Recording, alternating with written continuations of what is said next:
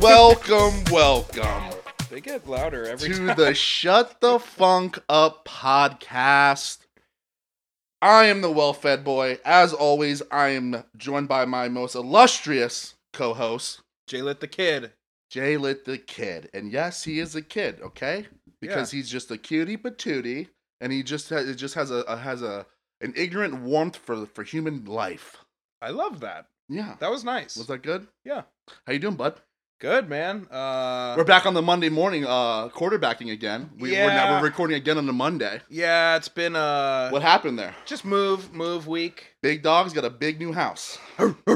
Yeah, boy. We're working on it. We're Digging working holes on in that backyard. Oh yeah.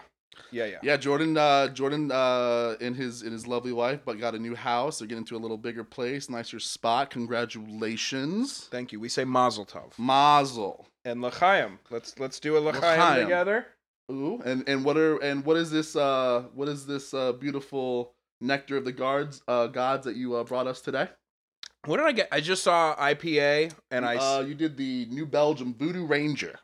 yeah, and then Imperial IPA. I went Truly lemon tea. Mm-hmm. Had a very carby weekend, so Yeah. trying to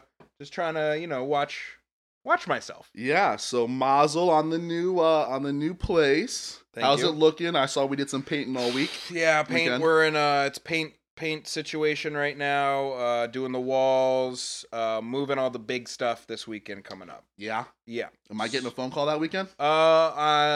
Due to the more recent microwave snafu, I will not be calling you. And what is that microwave snafu? You For the listeners may that or may don't not know. have requested my presence in installing your microwave, like 16 to 17 times, of which you did help me install my microwave with a litany of other things at the first house, and I have not obliged. But in my defense, your brother was supposed to help you this weekend. Your brother did not help you. You did and this, lawyered. No, see, you did this already in the group chat between us three, where you're like, in your defense. That's not like a defensible thing. What are you talking about? Yeah, my brother asked It's all to about do deflecting blame. Yeah, That's because all my it's about. brother I said he would do it, but I said no. I put the Captain America shield out. It just deflects off me, and responsibility has been diffused to your brother. Yeah, and that's it. And it didn't get done. And it didn't get Shocker. done. And Shocker. Guess what? Spoiler alert. Benny, if you're listening, we're gonna have to put that microwave in this week because this guy just bought a new house and there's no chance I'm ever gonna get him to come over here and do like microwave stuff. He's already doing like his own like building at his house. There's no way he's gonna come over and do my you stuff. could schedule me. I'm about 4 I can to 5 do what? weeks out. I can do what? You could schedule me I on can 4 do to... what's that S word? You could schedule me I'm 4 to 5 weeks out. scheduling you, okay? All right. Okay. All right. I'm not scheduling you. All right. You're not like, some meeting that I want to skip on Friday morning. No, I would make it conducive to happy hour, and we would. Yeah. So yeah. Congrats on that. Thank you. Do we have a little housekeeping? Anything we got? Yeah, let me pop open the janitor's closet real quick. Yeah, Few we got some things we stuff. definitely need to clean up. First thing is Big L. Yeah. Oh my god, Brought you back. I was in the project hallway just steaming L's, just throwing dice. I was doing all the things that you do in New York. Mm-hmm. I was all week aggressively loud, just getting after it. He was scaring families hard and small motherfucker. packs of birds away. Yeah, man. MVP. Is yeah. that the original and Mariah Carey took it? Or did he take it from Mariah Carey video when she is in Biscayne Bay on the jet ski? Right? You're talking about the sample? Yes. I I need you to clean that up for me. I mean, M. Night Shyamalan twist right now. Now I need you to clean that up. I love how you come with me to asking me questions when this motherfucker could have just popped it in a quick Google search. But again, and you'll see it for the podcast. You'll see this as a common theme throughout this pod, where you'll see Jordan not wanting to do things and relying on me to go like look them up when he could have just popped at a quick Google search and found the sample himself. But now I have to go do it. I've been thinking about it. Because you know damn well I'm gonna go do it. I've been thinking about it all week. Yeah. And I saved it. There's been plenty of times I could have looked it up. I thought about this literally the day after we recorded the last episode. Right. So yeah, I know. I put it in here. Gotcha. And then I bring it. It's I'll very look up. Stugatzy to me for me to just think about it, not look it up, tell Yeah, you, I'll- and then make you have to do it. I'll look that up. And when he says Stugatz, he's talking about the Dan Le Batard show. You got to give these guys context when you're just like shouting things Well, out that's because another they don't know Stugatz it. thing They don't that I know just did. anything. No, I mean that's a. I mean we'll get into Stugatz the is- ties to that show yeah. later, but Okay. the Enemy featuring very early Fat Ooh, Joe. Yeah. Like you could tell he's kind of skinny still. Well, that was one of those when and tell me if I'm wrong, that when I was doing the Peacock with you, I didn't know either until I did my research. You were surprised. You didn't know that like Fat Joe was in DITC before Terror Squad. And the thing is too, like I definitely have heard that song 1,000 times. Yeah. But when I guess just younger Jay not paying attention, Right. and then now I'm just like, of course that's him. Yeah. Like, and he was. It was- That's like and when he was good. fire. Yeah. That might have been Fat Joe's best. Like it was like yeah. really good. Yeah, so that one, and then here's another thing. Just let's go back real quick to the early 90s. Way back. Do you remember calling police Jakes? No. That's a thing. No, I don't remember that. I know. I mean, as a white male, No, I've never said that in my life. I've never ever said that. Like even like saying like back in the day, Popo was like weird for me. Yeah, well, Popo, I think, was right where the whites were allowed to start. That was like the first, Right. Like, there was a lot of Well, you older guys- suburban women going 12. Right. Why fuck 12? that was actually one of the funnier things like during that whole the BLM protest, like when you started seeing fuck 12, and I remember like right when that first started, like seeing so many of like my white friends being like, what is this 12? What is my 12? I was just like, yeah, point proven. Yeah. It was like amazing. Yeah, if you were at a Like, BLM you are protest, so out of touch with the culture. yeah, if you were at a BLM protest, but then you were nudging your other Karen friend, asking her what 12 was. I don't know if you should. You were probably been there. part of the problem. I don't know if you should have been there. Yeah. Okay. So, calling police just Jakes. He does it. I've only heard him do it ever. I've never heard anyone else. Yeah, when you just said it, I was trying to think of somebody else off the top of my head, but I couldn't. No. I think he's monopolized that term. Well, and I think it's kind of like a New York thing too. Like I feel think like so too. Yeah. Yeah, definitely. Okay. The other thing, I think we have to make an apology to Father Time. Wow. Yeah. We got a little too gassed up the week before, and we thought daylight savings was Saturday night. Yeah. Sorry about that. Yeah. It was actually this last weekend, and guess what? Still got me. Yeah. No. I don't know about you, but I was talking to my father just that night. We got pretty. Shout out, Chris. Yeah, got pretty lit up, and it's actually funny. I'm talking to my dad, and it's about 1:30 in the morning, and all of a sudden in the background I can hear my mother yelling at my father. How old, I don't know, my dad like 80, 70. My dad's like 71, 2 years old or whatever, 70 years old. My mother yelling at my 70-year-old father, Chris, get in the house now. It is 2:30 in the morning. And I was like, after like I just started laughing at my dad because I was just like, man, 70, huh? Can't wait till I get married. Just still getting yelled at. But I was like, I'm like, Dad, it's 2:30. What's she talking about? Walk in there and tell her the deal, And sure enough, we hung up after that because he had to go. And I made a breakfast burrito at 1:45 in the morning. Yes. And as I finished it, I looked down and it's 3:00. 3 a.m. I was like, that, oh shoot, he's right. I like that the constructors of time. My mother was right. That's all I was trying to say. Mom, I love you. The constructors of time decided that it's usually always at 2 a.m. and most bars that we've always gone to have closed at 2 a.m. So the other part of that is like the other time of the year when it falls back and it's about to be 2 a.m. and then it goes back to 1 a.m. That hour, that's the witching hour. That is the true witching hour. That's the true. Sorry, that's Scott Hansen. Yeah. That's the witching hour. Yeah. Yeah. We can both agree though they need to get rid of that. They gotta get rid of that, right? I think it's in the COVID bill. Is it? Yeah. Thank God they slipped snuck that one in there. Yeah, they snuck that in. I think that's actually going to become a thing, and I don't think we're turning our clocks back. Because it's for farmers. That's what it originally was. I mean, yeah. That was originally the reason why, wasn't it? It was like, yeah, maybe the guys in Iowa needed that. I don't know. I'm in Listen, Florida. I like to think and we there's don't need not that a lot of shit at all. listeners. We don't have a lot of listeners in Iowa, and Idaho or anything with an I. Well, actually, I take that back. Illinois. We got a good Chicago. Chi-Town, what's up? Nice Chicago faction. Yeah. Oh yeah. Yes. Yes, we do. Uh, Besides that, the last situation is one of the things that your brother was just peppering us with. we got some all heat week. this weekend from some people. Yeah, on some stuff. When we were discussing, We're talking about Coming to America. Eddie Murphy as the multiple. In black comedy, it was one of those situations Yes. where there's at least a couple people where that's like their shtick, where they can play multiple characters, Mhm. and we couldn't really come up with a white guy, a No. white representative Right. in the And delegation. Ben came correct. He did. I will say this: he was correct in who he suggested, and that was, of course, Mike Myers, Austin Powers. most notably, and a few Mhm. other movies where he has played multiple characters in.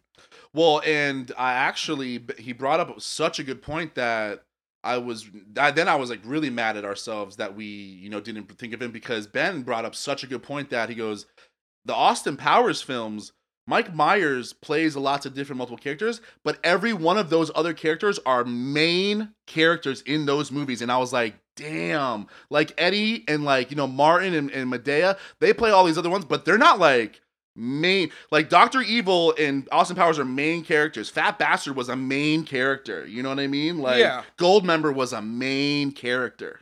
Yeah. They weren't like guys that just were like there for like 2 seconds and they were done. I was like, that's a good point. That being said, I'm still on Team Eddie. I am on Myers now. He He swayed poisoned me. his way into I your think head. it means a lot that like the main character thing is huge. It's not just like the guys in the barbershop like Eddie did. It was like, no, he was literally every actor in the movie. Okay. So I'm over there. I went over there. I don't like that at all. Newell Kids on the Block, Mike Myers all day. Fuck with me. Jay's Kosher Dandies. We're sticking with I see Eddie. the contingency growing over there. Yeah, I got your old roommate, ex-roommate. Yeah, you can have him. Well, I'll You can take have it. him. I'll take it. And Ian's a listener of the show. You know what? You can have him. When he told me that he was going over there, it was traitor. Be gone. Best decision you've ever made. Let's see. Let's see how that goes over Come there. and live with me, new roomie. Yeah. Let's do it. He's got a new house. Yeah, come on over. All right. So, are we going into you want to go into the last night's performance? Or No. Well, I think we need to. you want to clean? Yeah, let's just clean Okay. it all out, because wow. another thing was the top 5 fries conversation was a whole thing. Talk about I want you to know that. I mean, did you not just get text messages from every single person that was just sending you their top 5? Well, not only that, I've been perpetually full all week. I've been doing research. Oh yeah, I went to Chick-fil-A. I went to a couple other places, that would have been suggested, Okay. and I have Do you finally have yours? I have J-Lit's official top 5. Let's do it. Top 5 fries Let's chains. Let's do it. All time. Producer Mike, play the image. Play the Drop imaging. it. Yeah. Play the imaging right now on that. So he's I'm got assuming a right now. It's right like, now. Yeah, we're muted down. Yeah, but he's just playing like something really cool. Okay, Mike. Jay's top 5. Yes. And then a sound of an explosion after each one. Yeah. Okay. Number 5. Point of contention with your brother again, but sliding in at number 5, McDonald's. Number 5. That's cool. Classic. Got to be on there. Classic. Probably the first bag of fries you ever had as a kid. Probably your last too. Probably, depending on when you go. Yeah, but you gotta. McDonald's has to be in your top 5. If it's not in there, then it's like, yo, we ain't talking, because clearly you're not in the right headspace. Exactly. Now, maybe another good this or that. Number 4, which I prefer more, clearly, Wendy's. Wendy's number 4. Wendy's, okay. Wendy's number 4. Okay. They got the natural cut. Yes. The But it cut. wouldn't have been a couple years ago when they switched the fry. It wouldn't have been the old fry. I was about to say. I already said it. Super unpopular opinion. I loved the old fry from Wendy's. I don't like the new natural cut. I love those big. You're out of pocket for that. We're not playing it though. We're not playing that. So don't tell me I'm out of pocket. When we're playing it, then you can only use that. Okay, you're out of pocket. Okay. Number 3, ATL. Shawty, what it do? Tell them. Chick-fil-A. Tell them. Uh, Tell them about them waffies. Now, had we gone either a saucy or a chicken situation, Tell 'em about them. Number one, undefeated Hall of Fame, first ballot, Tom Brady-esque amount of rings. But we're going fries. And Fries. I will play by the rules. Thank you. And last week you were fighting them a little bit. You had a little speaking of the little Bill Belichick in you. Thank You're trying to cheat. Thank you. Well, thank you. If you're not cheating, you're not trying. There you go. Number 3, Chick-fil-A. Chick-fil-A. Yeah. Tell them about them Sunday worshipers, ATL, baby. yeah. And you know what? Might have been 2. Guess those, what? Those spuds. Taking you down a peg to number 3. Yeah, because you're not open on Sunday when I always want you. Those spuds are at Sunday service. You know what I mean? That's where they're at. Okay, that's why they're not there. They're out there, tell them the good Lord, the word. You got the crocodile loafers on. We'll talk about that later. Yeah. Number 2, Arby's. Yeah, baby. Talk about it. Talk about got it. Our first Curly is in the building, has entered the chat. Talk about and it. Seasoned. Big seasoned fry guy. It's a bit, yeah. It's a marriage that it will keeps on giving. That one's never getting the big D. Yeah. Okay. And number 1, do you have a guess? I do have a guess. Okay. You know me. I have a guess, but I feel like it's not it, but it should be it. Okay, I'm ready. Checkers. No, it is not. It should be, and I knew it wouldn't be. And I have actually. We're gonna go into that right after. But number 1, top 5 fries all time. Give it to me, boy. Five Guys. Five Guys, burger and fries. Five Guys. That's it. I'm well. Cajun seasoning, just ketchup mountain. I know you hate that, but that's fine. No, listen, it's fine. Like, I don't like ketchup. Everyone else can do it. Just don't bring that shit around me. Okay. Now I have some honorable mentions. I used to work at Five Guys. You know that. That was I don't know if you've ever done this. Did you tell the Colonel that? I don't know. Shout out to the Colonel. I don't know. Yeah, I don't know, but I don't know if you've ever done this. But Five Guys was I only worked there for one day job, and I left too. after. Hot Dog Hut, Jack's Beach. Hot Dog Hut, Jack's Beach. One day. One Sunday shift. You were done. I got my $50 cash. I went home. I threw down on a keg. Caveman had bought a keg. I threw down on the chicken wings he was cooking, and I had $8 left for myself. That's all you, and you were never going back to that place. And I said, yeah, no, I'm not telling them either. No, I did not tell them. No, you don't tell them. It was halfway through the shift. You're like, we're done here. Mm-hmm. Yep. Yes, I'll go get the cabbage from the back. Yep, I'll be right back. But you know that but actually don't know because I'm not going to tell you. I'm done. I'm leaving after I'm this. telling you I'm taking out the trash, but I'm just walking out back and I'm taking the trash out. The trash can is me. It's the end of the shift, and you're my shift manager. You're coming up to me saying, "Hey, did a great job today." Blah blah blah. And I'm looking at you and I'm smiling, going, "Yeah. Guess what? Gone." Yeah. Okay. So I have a few honorable mentions. This is gonna, there's. I don't like honorable mentions. They don't matter. They do. I never liked the idea when we go, honorable mentions. Like, nah, dude. If they were so honorable, they would have been in there. Well, let's talk about this then. No, because your honorable mentions are gonna be like, you're gonna put Publix in there or something weird. No, Checkers / Miami Subs. That's just a tip of the cap to all of seasoned fry nation. Okay, yes, they're too close together. And here's the thing about Checkers. Checkers fries probably are top 5, but guess what? Everything else there is dog food. We're not talking about anything. We're only talking about fries. Doesn't matter. What are you talking about? That's why it's an honorable mention. Doesn't matter. Next. Okay, we just made that up. Moving on. Yeah. Next, Publix wedge fries. See, that's why I didn't care for your honorable mention. I don't care. Okay, next. Oh wow, I didn't. Guess who snuck in here? Land Shark sweet potato fries. Oh, not even. Bro. Can we just talk about sweet potato fries? Sweet potato fries are so trash. Theirs were good though. Honorable mention. Was it because you were dipping them in like the icing? Yes. Yeah. Sweet potato fries without the icing are terrible. Next, Cracker Barrel just plows through. He just doesn't. Cracker Barrel steak fries. Dude, you're just naming restaurants now. Are we done here? Zaxby's Crinkles. I see you.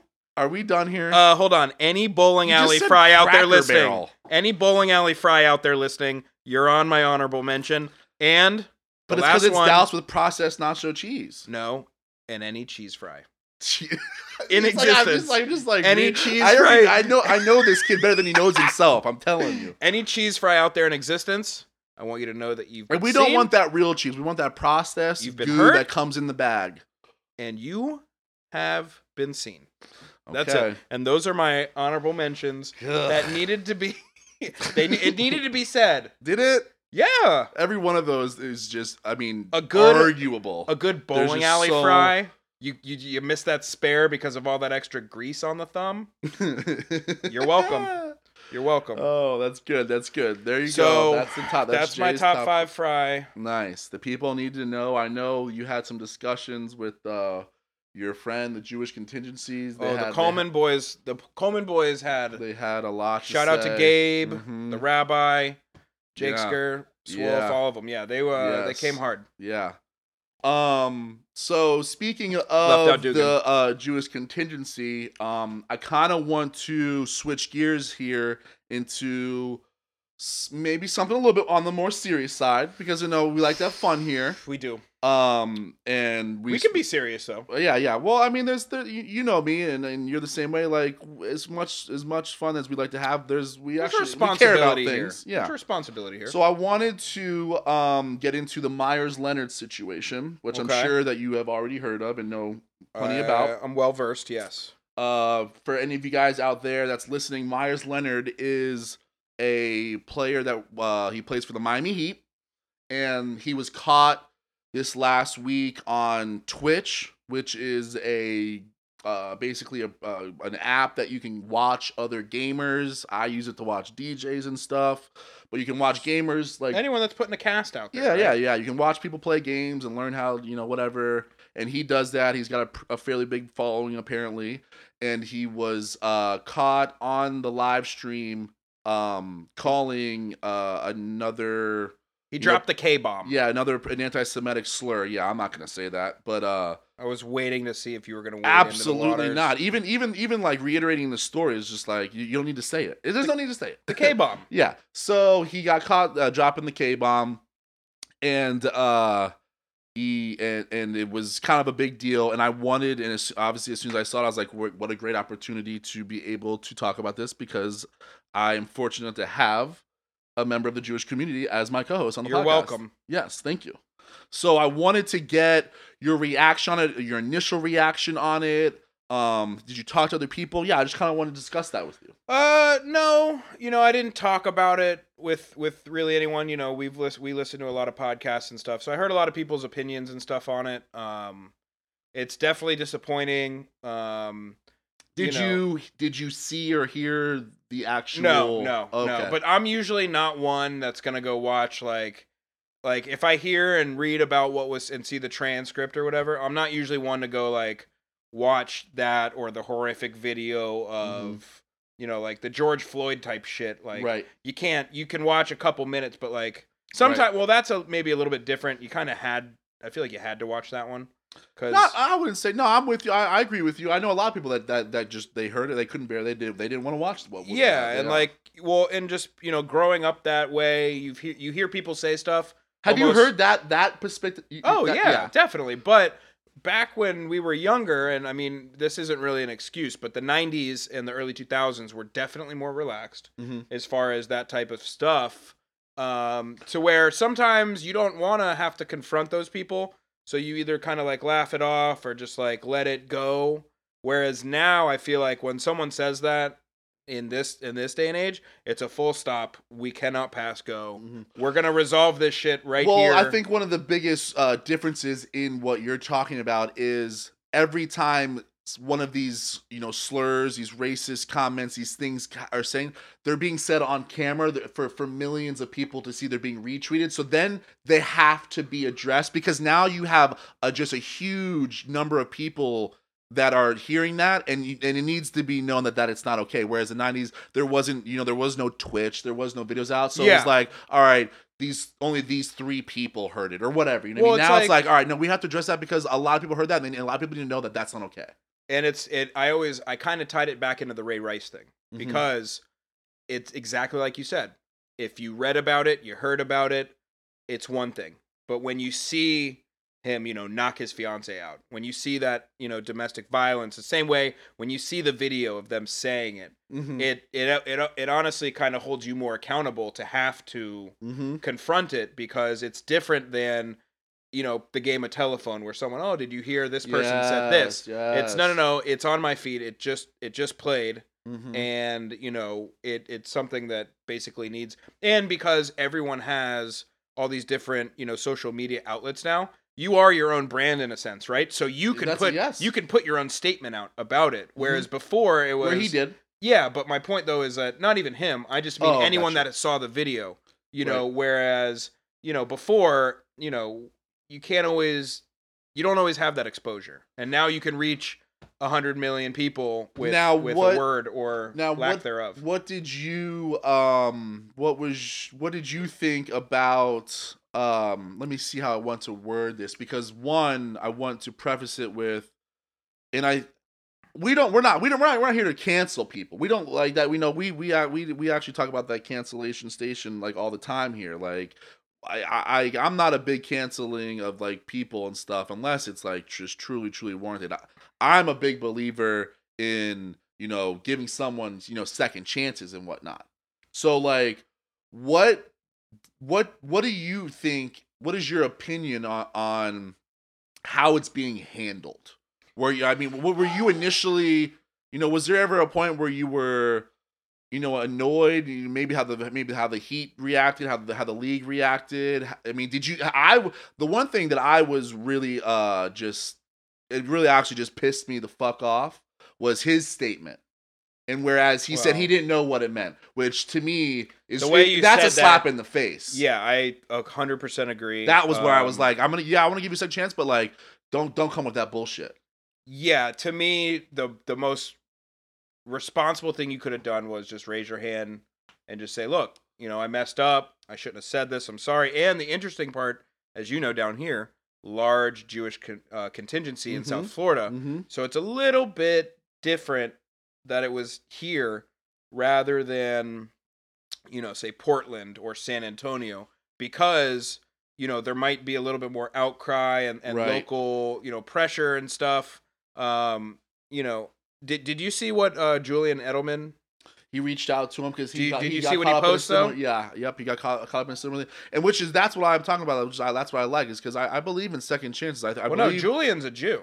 Yeah, yeah. But he said, got caught, doing his own thing. Yeah, but what he said to Myers, and I have it here if you want me to read it real quick. It was just, this was like an open letter to Myers, and he goes, "So we've never met. I hope we can one day soon. I'm sure you've been getting lots of criticism for what you said, not trying to add to that. I just want to offer some perspective." And I when I read this, I agreed kind of with his sentiment. I get the sense that you didn't use that word out of hate, more out of ignorance. Most likely you weren't trying to hurt anyone or even profile Jews in your comments. That's what makes it so destructive. When someone intends to be hateful, it's usually met with great resistance. Casual ignorance is harder to combat and has greater reach, especially when you command great influence. Hate is like a virus. Even accidentally, it can rapidly spread.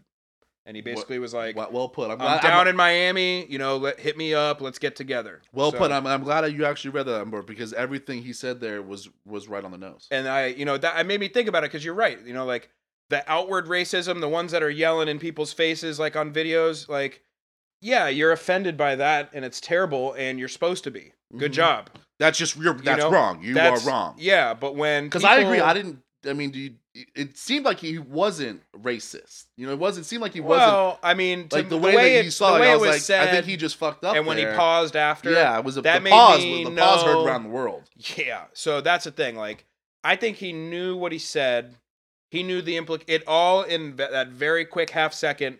Knew what he said. Mm-hmm. No, he shouldn't have said it. Know the implications that it could have caused. Mm-hmm. And then he tried to kind of do the cowardly, I'm going to try to clean this up with excuses, when that's when you raise your hand and just say, like, that's when you reach out to the Jewish community, you do some stuff with them, you learn about it, you grow from it, and then you help spread kind of the word of tolerance and all that type of stuff to every type of community around you. Yeah. That's how you play that. And he didn't play it like that. And he didn't. I was super disappointed in him in that. And the Heat are, he's gonna stick around because there's value to him as far as it's a business. Well, this is exactly where all the stuff outside of sports and the dollars and cents get put in that bag, and what these people are gonna choose almost every time, unless it's so bad that you can't come back from it. And I think the circumstances of this and the culture today and just the way that there's a 24-hour news cycle, like this is going to Exactly. get swept under the rug. It already has. I mean, Yeah. we're talking about it now. It's and they it's already suspended old him news. for what, like a week? Yeah. And some I mean, he money. was hurt. That's another thing too. Like guys that don't know the story, the guy was already hurt. He wasn't even Yeah. playing this year, so it's not like the Heat. Like he was like this like role player. He wasn't even playing. Exactly. The guy was So, at. The guy was at. I mean, home he's recovering important from enough for that they didn't just cut him right away. Exactly. So, Well, he's got cap. He's got importance because of the cap. yeah. But yeah, I wanted to. I just wanted to get your perspective on that. I think it's important. I think it's important to talk about and Yeah, man. I mean, I agree. yeah. All right, no more serious stuff, guys. All right. Back to the fun stuff. All right. Can you talk about last night, please? Yeah, let's get it out. Let's talk. I'm glad we Grammys. didn't talk. I'm glad we didn't talk to each other at all. But we both knew. I somehow knew that you were watching. I was wifey. Basically, we started The Matrix, the original, and then Nice. she realized it was on right I before texted her. Yeah. Yeah, she kicked. I texted her. I was like, "Yo, you watching this? You're missing Harry Styles." Yeah, she kicked me off immediately, and we put the Grammys on. Yeah, and it I was- didn't say. I left that alone. Yeah, it was You're really, welcome, babe. really good. I mean, like, Actually, let's talk about that real quickly. The production. that's what I wanted to go into first. The production and the format of the show. Do that every A1. year. A1. I want that every year. I want a small group of people. Mhm. I want different settings, intimate settings. So let me paint a picture for a lot of you guys that didn't watch it. So they did a whole different format this year where they weren't in like the Staples Center with all like, the hundreds of thousands of like people. They only had the people there that were up for the big awards. And it was probably And the presenters, yeah. and the presenters. And it was like maybe like 25 to 30 people, maybe. Well, I think there was a couple. Were there not a couple different sets though? Like there was the outdoor. Well, there was and then no, there there was was another- there was the outdoor where they're presenting the awards, and there Yeah. was like maybe there was those was like that was only like Taylor Swift was there, Beyonce, Megan Thee Stallion, it was like Dua Lipa, only like the main people were there, and then inside there was like a little thing like kind of cool through the corridor, and inside was this theater, Yeah. yeah. And in there is where they set up all the live performances. Okay, so that's what it was. All right. So I Yes. thought maybe there were multiple sections, but it was visually engaging. Well, they all were produced. Yes. All of the live performances were like little mini movies. It wasn't a guy on a stage singing No. a song in front of a with microphone. fireworks in the background. No, it was No. none of that. It was this cool produced with huge settings and lightings. It looked like a movie. It was like a little music video. That might have got me back It was into really- award shows. It was really cool. Like, I mean, I don't know if you've seen like, the pictures and stills from like the Oscars and like all these other ones.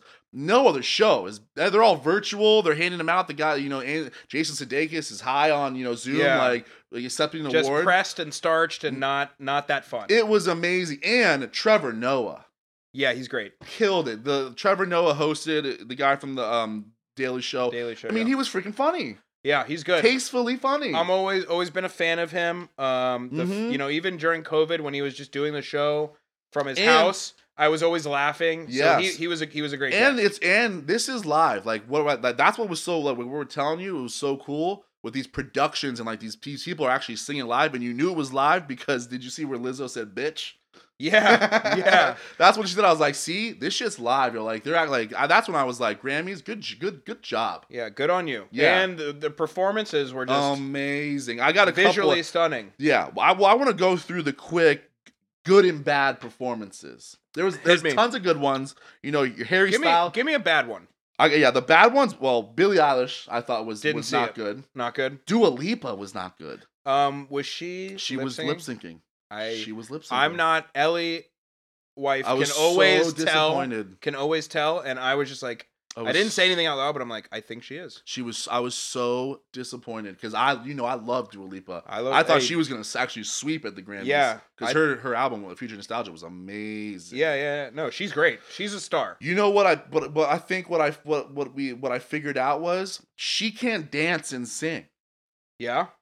I think that's her flaw because I've seen her like on Saturday Night Live. I've seen her on like the Colbert Report. She's got pipes. Oh my God, yeah, that girl can sing. Yeah, she's got And pipes. this was the first time where I was like, and if you see her performance, she's doing a lot of choreography, a lot of shaking. God, she's fine. Oh my God. And I don't think she can dance and sing because some people can't do that. So Yeah. and she's got powerful vocals going on. So it's like that's why you don't see Adele running across the the Yeah, stage. she's not doing She fucking can't do that. somersaults. She can't do that shit. She's belting some serious. Well, nuts. that comes from the diaphragm too. Right. So like that deep down in the diaphragm thing where it's like Mhm. you can't be doing jazzercise while you're right. Yeah, while you it's not gonna Zumba while work, you're belting these lyrics out. Right, exactly. So yeah, Dua was Dua was a little bit of a letdown, and the John Mayer one was pretty shitty too. John Mayer played with this country music chick from Texas. I and saw that. I wasn't. I was like, not nah, this is sold. lukewarm here. I was Yeah. like, this is not Lukewarm, perfect. Yeah, but yeah, there was everybody else was great. I mean, first and foremost, wanna go there? Silk Sonic, Oh my lord. Anderson, Well- Pac, and Bruno Mars. Well, we listened. We all, you, me, and wifey, we all heard the song like a week before, and we were like, Mhm. okay, the song's good. The single came out. Silk Sonic, for you guys, is Anderson .Paak and Bruno Mars. They come together now and they've started a. Are we calling that a super group? Is that a super? Nah, group? I think you need one more person. Yeah, yeah. right? If they had one more in there, maybe A duo, super Yeah. duo. But they've come together and they're called Silk Sonic. They released a single last week. Now go. It was, when you say visually stunning, it's when you hear the song, it to me totally drips 70s. They were dressed to the T. Bruno, his mustache. It was just Oh my like, God. he looked like Ike Turner, some crazy shit. It was like that- a curly haired Ike Turner. Yes, and it was that perfect 70s. What do you even call that aesthetic where you have the triple, Oh, well, the I mean, three people behind you, and then it's like if you ever seen those old footage of like the Temptations or the Yes, Supremes, like yes. those old Motown reviews where There like you the go. three are in the back, singing a cappella, and then like Eddie Kendricks or like David Ruffin's in the front, or our boy Chinooka, Smokey Robinson's in the front. Singing. The Miracles are in the back on the one, and Happy they're all Chinooka. doing like their own like little cheesy, yeah, dances. It was exactly, just hand motions. yes, And the way the angles and everything where they kind of faded the background behind yes, it is a It was complete so testament cool. to how much better well, first off, amazing how live performances by both of them were just insane. yeah. That Bruno is like Bruno. those pipes are Bruno, I mean, 24 karat. so I read actually today about that. They weren't supposed to be a part of. Yeah, no, Did you read about that? Well, no, that was like a Twitter campaign. Yeah. Yeah. Yeah, I was watching that. I didn't know that until Yeah. today. I was reading Mhm. about it, and I was like, and they were saying how Bruno went to the Academy, the Grammys, and said like, "Hey, yo, we want to get on here. I know we're a little too late for our album is to be submitted, but we want to get on there. We're starving." Which that was actually Genius move, by the way. That was actually funny, but I think the whole thing was just a marketing ploy. I don't think any of it was like them trying. Basically, they were like, "Can we get on the show to we're promote our itching to stuff?" play live. Because we're itching to play live and we promote our stuff and we haven't been able to make any money. And he said we're not starting musicians, but he said out of work musicians is what he said. Okay, Bruno. Which I laughed at. I go, this better be a bit marketing ploy dramatic. because, homie, I don't want to hear that shit. Yeah. You know what I mean? Go say it to the actual starving musicians, like Yeah, you right. know, and DJs that aren't The making people any that are money. because he was like, we haven't had a gig in forever. I was like, Yes. you're not gigging, bro. You're not Dude. playing 5 nights a week down in the quarter trying to like scrape money by. Okay. You're making a super duo with Anderson .Paak while during the quarantine, getting ready to just drop that shit. Yeah, that's called creme de la creme, my friend. But So it was just sick. It Yeah. was sick. Silk Sonic killed it, and then they came. They did Yeah. their performance, and then they came back For, during the tribute for Little Richard. Little Richard, yes. The Grammys always do a tribute every single Grammys where they do all the people that died in the last year, all the musicians and people in the music business. And Little Richard died, as you know, in 2020, and they came out and did a little tribute for him, and that was better than Silk Sonic. You had Anderson .Paak on the drums, Yes. and then it was all the Free Nationals with them. By the way, did you pick up on that? That was all the Free Nationals. I didn't All realize. the rest of the backing band was the Free Nationals. Yeah, sick group. If you haven't heard them on the Yeah. side, also Yes. from Anderson. And you had Amazing Bruno CD. on the vocals, just Oh my doing Little God. Richard with the bandana. I was like, it was freaking amazing.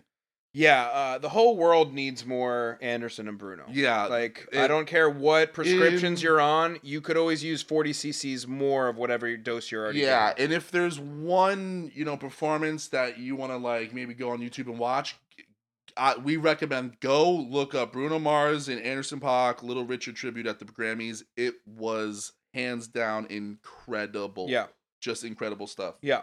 Really, really good. But I was pleasantly surprised with Harry Styles, which I'm usually not like. I'm not Didn't really, see his, and I'm really kind of shoulder shrug emoji on him. which is fine. I get that. He was not really a guy that I'm into, but I was pleasantly surprised with his performance. Was it like? Does he have like surprising vocals, or was it like Yeah, the stage yeah. presence No, thing? no, his great vocals. Like I love Okay. his vocals. I love the whole song. Yeah, it was like I was like, yo, this. He had such a David Bowie vibe. He had such an artist, such a creativity vibe to him, and he had this like really good voice. So I was like, you know what? I can see that you're very into your craft and you're good at it.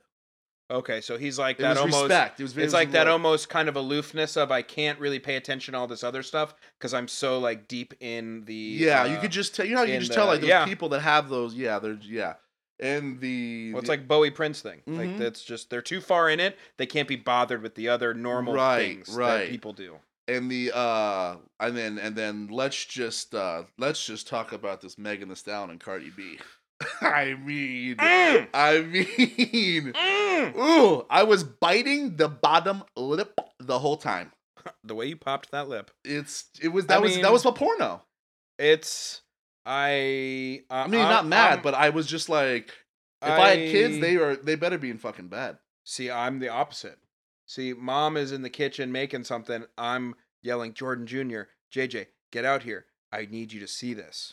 Oh, see, I'm shoving the kids in bed, and then I'm walking across the hallway to my bedroom and waking up my wife. Ooh. Say, get out here and watch this with me. Okay. Either way, yeah. both of them. I mean, I don't know. We was- were talking about Megan Thee Stallion the other day, and just how she's kind of, just like we're both big Pimp C, R.I.P. Chad Butler fans. Yep.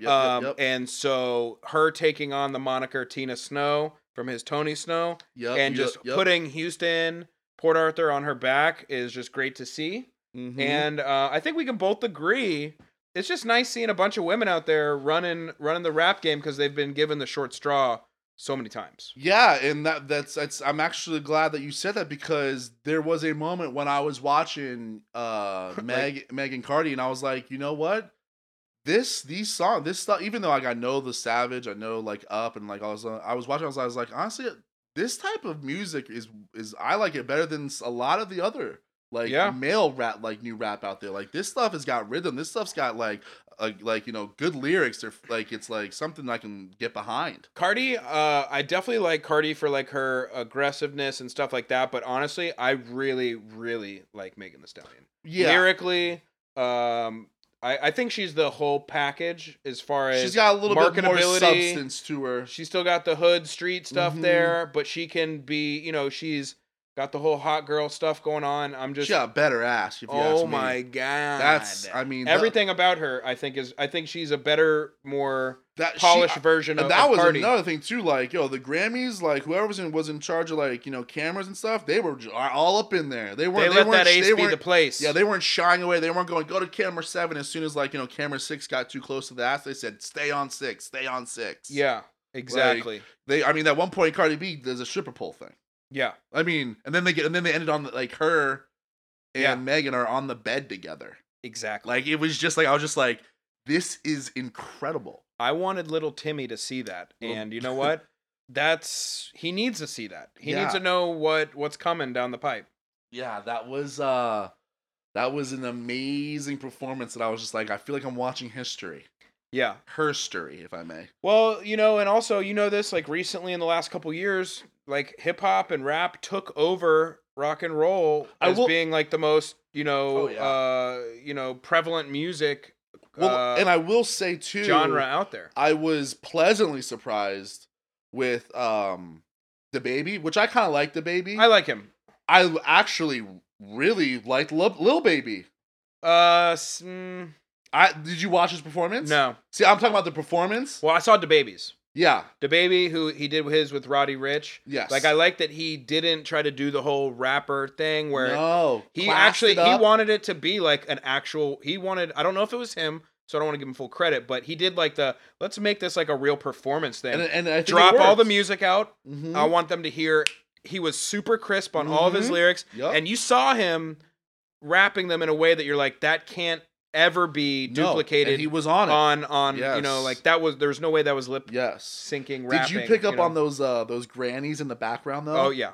I mean, Right that away. was hilarious. Oh yeah. He had like these It was grannies. Judge Judy basically, Yeah, right? no, it was literally like 6 Judge Judys, like old ass white women up in the background, and he was the conductor, and they were his choir, and like they're zooming in on like these old, I'm telling you, old white women, and they're just singing his lyrics. Yeah, no, it was great. You know, it was just, Yeah. it was hilarious. And then did you pick up on Trevor Noah at the end there? When he called them the no. baby boomers? He He called him, he goes, man. "Oh, give it up for the baby and the baby boomers." I was like, no, he didn't. Trevor, another point for him. Yeah, I was giving him points all night. Yeah. But Lil Baby was good though too. I was actually I've never been a huge fan of him, and a large part of it is just the voice. I don't like that really squeaky kind of. and he has that. He has that. Like, he has that. Like, that's one of those like Always Sunny things where I do like I can't get past that. Right, yeah. Like I can't get People past don't it. like Charlie's voice. Yeah, I can't get That's past how my it. dad is. He's like, Yeah. because we love Always Sunny. I always tell him about it. He's like, I can't get past that guy's voice. I'm like, what? That's like the funniest part. Yeah. So that's just one of those things where I know he's super popular. I mean, I would even say I think he had the most popular album in 2020. Lil Baby. Yeah, And, apparently he did. Yeah, like the most selling. I'm not well units. versed in him, to be quite honest. That was I probably heard him like maybe like a couple times on the radio or something. But Yeah. I watched that performance and I was like, I'm gonna go back and watch it though. was good. Maybe that might be a little homework. It was dude. If they did it out in front of the Staples Center, it was a whole production thing of like. I mean, I won't go in it, but it's like a whole produced thing out in the streets, and like he's doing a little mini movie. Grammys. I gotta Excellent say, job. Do that more. Grammys, you are back in. I think they've heard the people because I've had everybody say that was amazing. That's the format to go going forward. That's how you got to do it. That's one of the there will be some silver linings to COVID. Mm-hmm. Maybe it's that you don't need to fucking put everyone in a room and just have a very stuffy, starched performance anymore. Get Yep. creative. Get out there. Do some Yeah. cool, different shit. Yeah. That was dope. That made me actually want to watch more of it. Yeah. So yeah, Grammys do that more. I feel like they've probably heard it. I feel like they've heard the people. I hope so. because I've seen it everywhere. Like how that was just totally well done, and just in the time of COVID. I mean, whoever the musical director that was in charge of that, 2 thumbs up by Yeah, the Shut the royal Funk success. Up podcast. Yeah. So what else we got here? We got you got a little musical segregation thing going on. You said something about I actually want to go into my other topic. you got something. What do you want to do? Yeah. I was approached this week. I think it might be also that we're moving, so maybe that's prompting this. And it's very funny the way that she chose to kind of offer her services. But my wife, and I want your opinion. So if you guys don't know, I've been married about a year and a little over a year and a half. Mm-hmm. Alex is single, so this is that good married versus single kind of. I want to get your opinion on this. Mm-hmm. You hear that, ladies? I'm single. Wifey has offered / recommended that we start combining our laundry. What are your thoughts?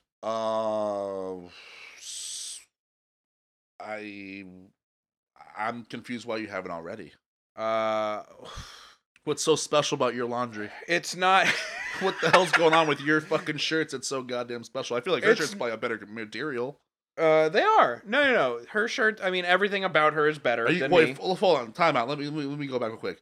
Are you guys doing your laundry? Like, is she doing her laundry and you're doing yours? Yeah, Wow. we've always done that.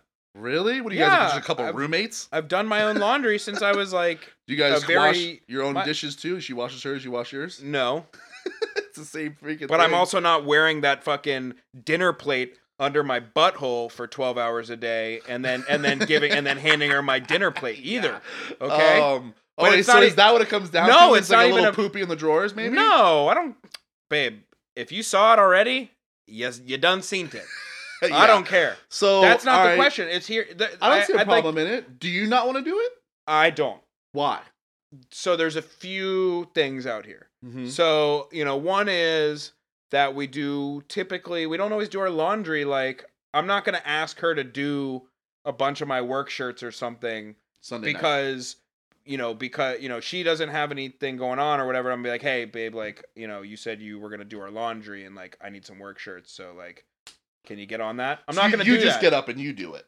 Well, I do my own stuff, so I'm on my Do own you ask her schedule. though? Like I feel like if it was Sunday night, I was like, all right, I need to get some work shirts for tomorrow. I'm gonna go grab some What do you mean shirts. ask her? Like yo, hey babe, I'm about to do a load. Do you need anything? You want to throw anything in? Well, no, because typically if I'm doing a load, that's a full load. You just grab all your shit. Yeah, she does her, but that's the thing. Like, here's the other part.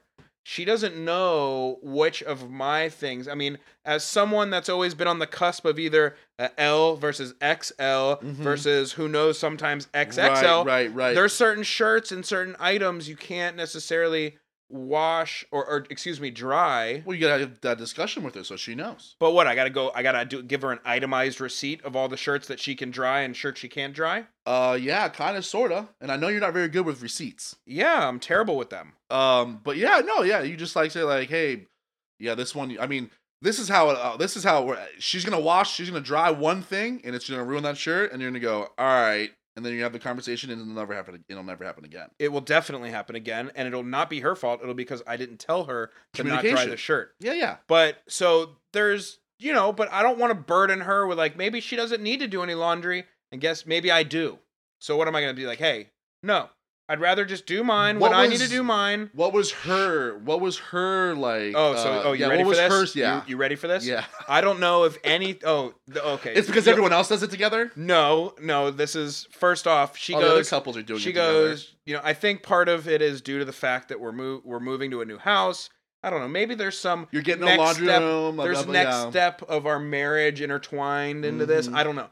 But part of it was. She goes, babe, I'm offering to do this for you. Oh, she wants to do your laundry and you're still fighting it? Well, she was and then she gave me I know you're not very good at doing your laundry. Ooh, saying it like that and gave me like the backhanded, I'm trying to help you, but it's also because you're dog shit at it. Right. And so what's the problem? She said she wants to do it. She'll do it for you, right? That's what I'm hearing.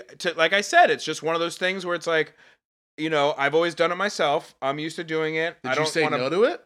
I didn't say no, but you didn't say yes. Exactly. Wow, that's so weird. She said she just wants to do it right, do it correctly, and then all you have to do is just say, hey, this one, hey, just these, don't dry them. That's all you literally have to do. I don't know if it's that easy. I feel like she well, from what you told me, I feel like as a simple man right now, you're also just really boiling this down to simple. I usually try to boil everything down. It's a cat and mouse game. What are you giving? I'm trying to figure out what is like the con in it for you. And the only con that I've heard out of your mouth interview is that she might shrink a couple of your fucking shirts. Well, all right. So here's the other part. Usually we have different closets. Because no closet can hold all of our stuff. Not in today's age. In today's modern age, you gotta have separate closets. Agreed. So I get up early in the morning. I go to my room. I put on my clothes. That's where my hamper is. So what? I gotta start taking my clothes and putting them in her hamper? No, she just walks over to the other room and grabs that hamper. Which actually is probably easier for her. But what if both hampers can't fit? So what? She just does some of mine and some of hers? Or does she just do hers and then just mine? In which case, I'll just do mine. And we're right back to where we already were. So wait, are you saying that like, what if both hampers are filled and is she just going over and just doing one load? How are you guys doing laundry? I don't know about you guys, but when I do laundry, I'm doing like all the laundry. It depends. Like sometimes I've never when I do laundry, I don't do one load unless I'm in like some type of like situation where it's like, well, that's what I'm saying. I need all of it. I'm going on a trip. I need all of this cleaned. And sometimes it's that. But when I do laundry, I get all of my laundry and I do all of my laundry. Sometimes it's a Sunday. I got 3 loads. I got to knock them all out. Sometimes it's we went and did something. Oh, it's 7:00. I got to throw just my work stuff in. What if you play it like this? What if you come together as as a beautiful married couple and you say, hey, yo, I'll wash if you fold.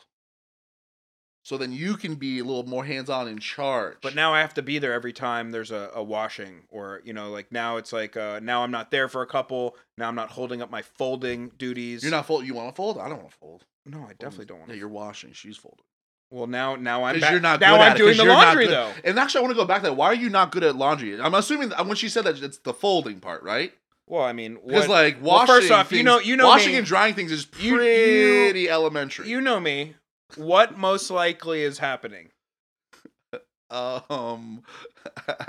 don't know. Like, I mean, come on. I'm washing the clothes. I definitely throw them in the dryer, and they're dry, and then they stay there for they stay there for 4 days. Oh yeah, And she then- doesn't like that. And then they're wrinkled, so now I have to put them back on, and then I walk away, and then I forget that I turned it back For another on, 4. and then I come on to the next day, and then the next day, and then it snowballs into That's a. not. That's not. That's I think her main That's indictment. not offense. That's not offense. That's not pretty good. offensive? No. That's hey. Listen.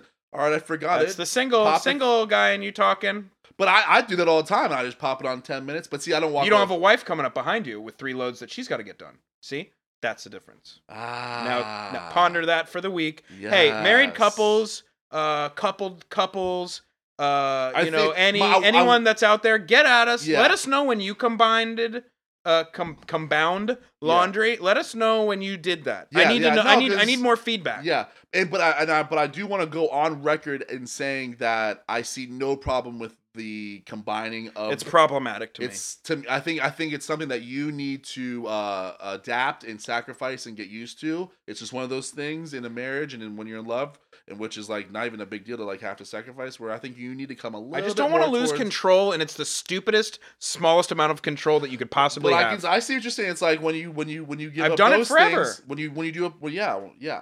I've done it since I was like 12. You know what I mean? Yeah, They're just there's- going to retire me there's without a a lot- last season where I go around to every stadium and say my goodbye. I mean, you were raised from The Matrix, and all of a sudden you've got Harry Styles on your screen. Yeah, you see that? that's Life something- comes at you quick, my see, friend. like that's something that I'll hear that argument. I said, It was "Oh, the the first Grammys are Matrix? on." Yeah. I said, we were trying to figure out what movie to watch. I go, "How about The Matrix?" She goes, Good one. "The first one." I go, "Yeah, the first one." She goes, "Let's do it." I'm with her though. I could skip and go straight to Reloaded and all. And it's Well, still we were like amazing. 24 minutes in, right when he takes the pill. Oh, but I was Right just when he about to say, takes is the that pill, blue pill, he's red getting pill? he takes the red pill. Spoiler I would've alert. been like, yo, you need to stop. You can stop it now. Hit record, and we're coming back. Well, so spoiler alert, he takes the red pill and whoa! hey, whoa, takes the red pill and then he starts getting downloaded into the Matrix. And Sick, guess what? Sick. Guess what? Grammys are starting. Guess what? Harry Styles. So I just want everyone in the world out there to remember this That's conversation interesting. so that when Alex does get married, Mhm, we and can I will. revisit this. And we'll go there. I will. If my parents are listening and my family's listening, Ashley especially. I won't let you down. I won't let you down, guys. I promise that I'll do it. I promise. So yeah, that's my thing. I need all the couples out there. Tell me when you guys combined laundry. Let me know who does it, how did it happen, was there a conversation about it? Because I bet Did it's you- something that has happened. I think you are right. I think you're on to something. I bet it's something that's like, hey, we got to figure something out here. Well, that's also part of it too. Is like it's like, what if you got your driver's license at 15, and then you got your actual driver's license at 16, and then they just said at 35, hey, you don't ever have to drive anymore. It's actually just right. It's And actually then you're just so like- surprising to me though that it was just the other way around, because if I'm just playing, like fantasy world here, and I was doing mine, she was doing hers, I would be the one being like, this is weird. Can you do it, or can we figure out a way? Because I think it's kind of like gives you a little look into the people that you and your wife are. Where she was like, with the new house, she's like, hey, yo, we gotta. Well, here's the fucked up part. Ready? Oh, there's more. I don't even want to do my laundry. I hate doing my You laundry. need to go see a therapist. I hate doing my laundry. You need to go see a I don't therapist. there's nothing I hate more in the world. There's nothing I love to put on someone else. But guess that's why I what? don't understand. Like if I was doing like everything, like 'Cause I don't wanna- and I my don't- wife came to me, I'd be like, oh yeah, fuck yeah, let's do it. Yeah, that'd be awesome. Look, she already does all the heavy lifting already. She I just don't wants- want to Do it a little bit more. I don't want to burden her with that. I'm gonna let's make sure she doesn't listen to this episode, because I don't want her getting. I told her we were talking about. As soon as we had the conversation, that's part of the new reality of life She's- with her. yeah. Is that now You because have we to have the tell her? podcast? Well, no, just because we have the podcast. Yeah.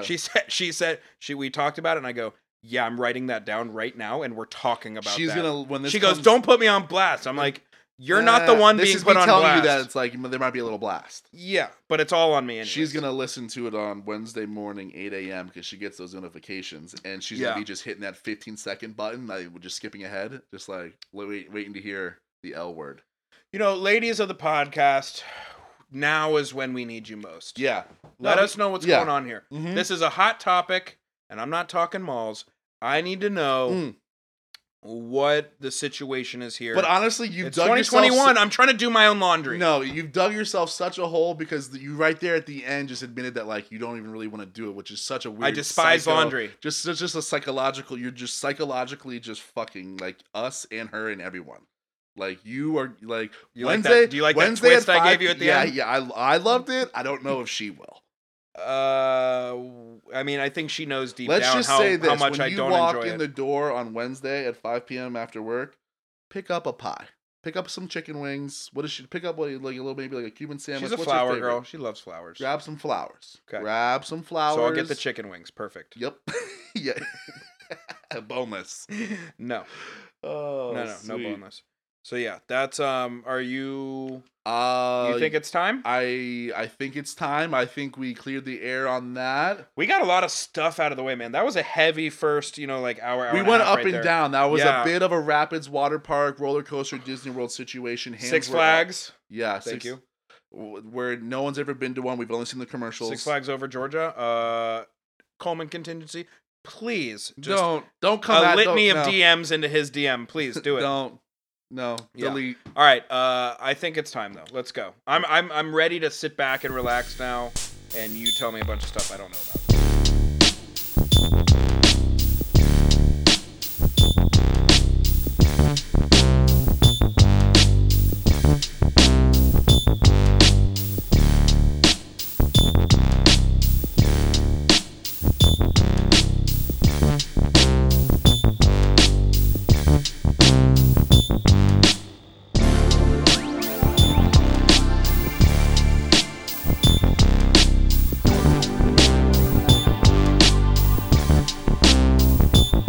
Peacock this week is brought to you by His, Hers, and Herms, the authority on gender reveal parties for boys, girls, and the medically unclaimed. You need a reason to gather your closest friends unnecessarily?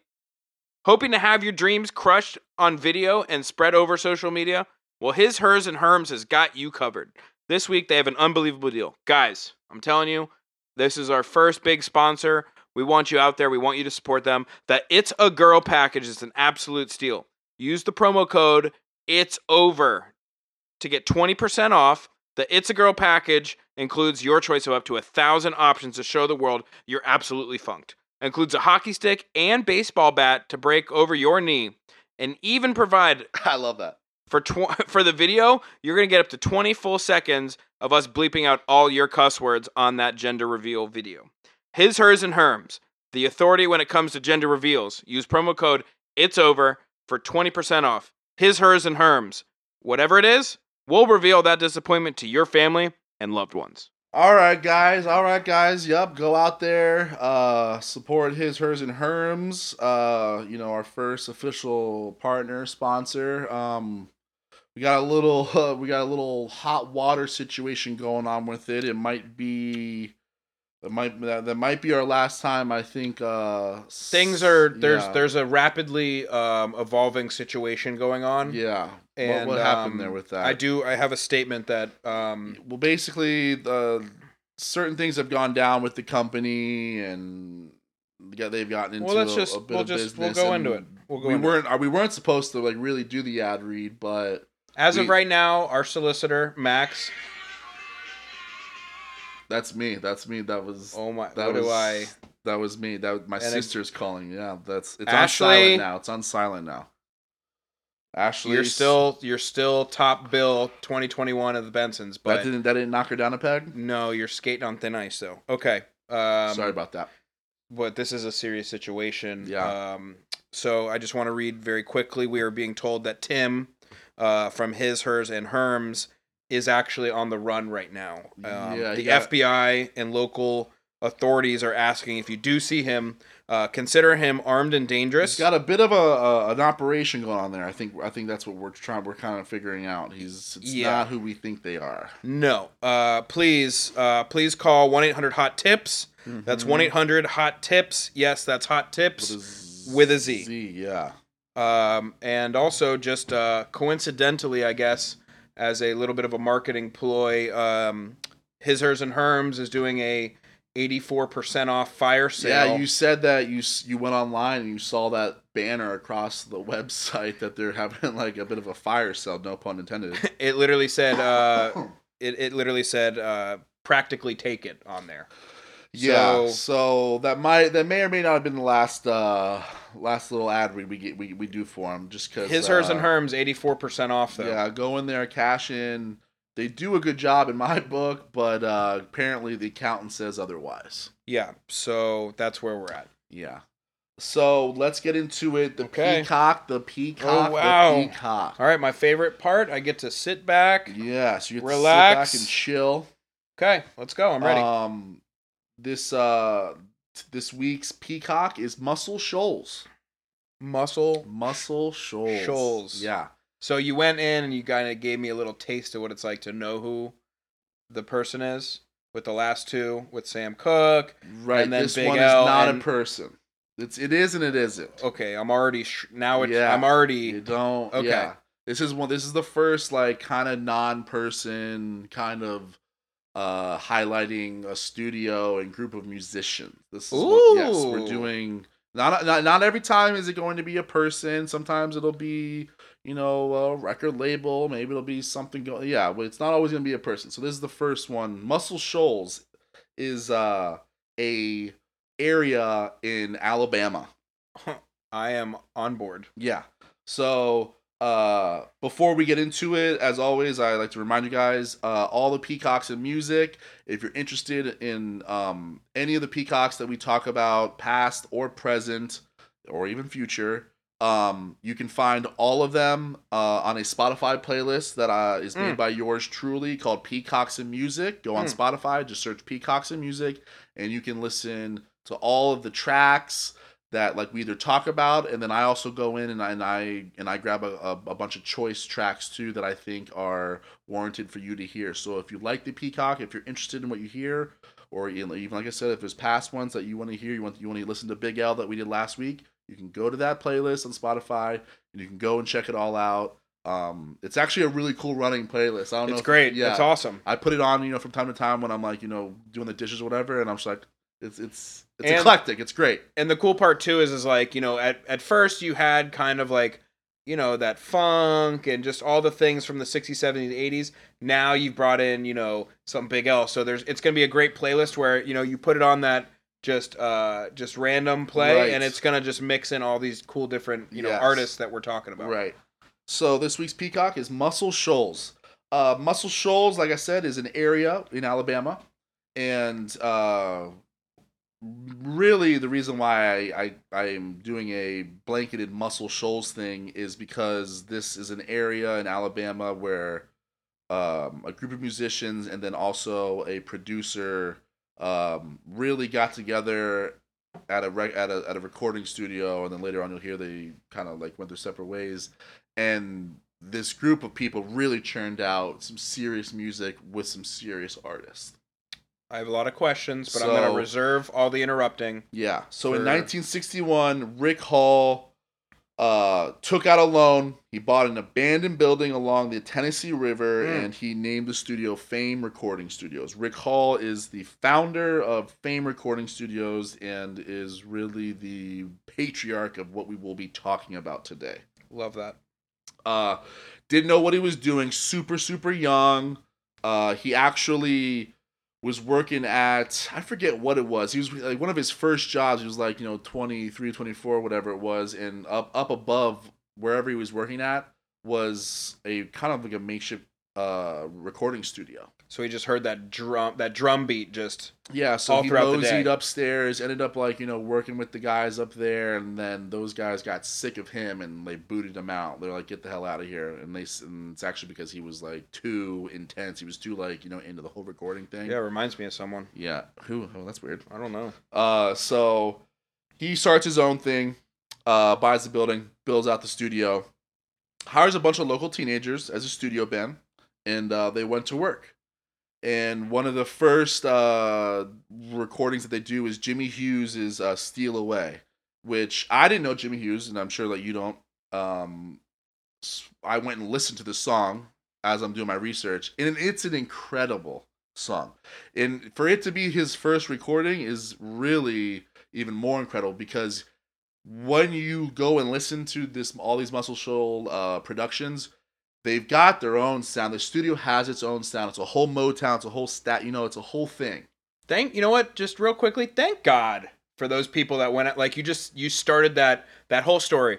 A guy took out a loan with no way of knowing if he would ever be able to pay it back. Right. Bought an abandoned building, on just a good faith, just wanting to live out his dream. Yep. And opened a recording studio with no recording back or audio background. He did it. He worked for that that studio upstairs for like a little bit, and he was like, I want to do this. I can do this. He had a cup of coffee and that was it. Yeah, he did it.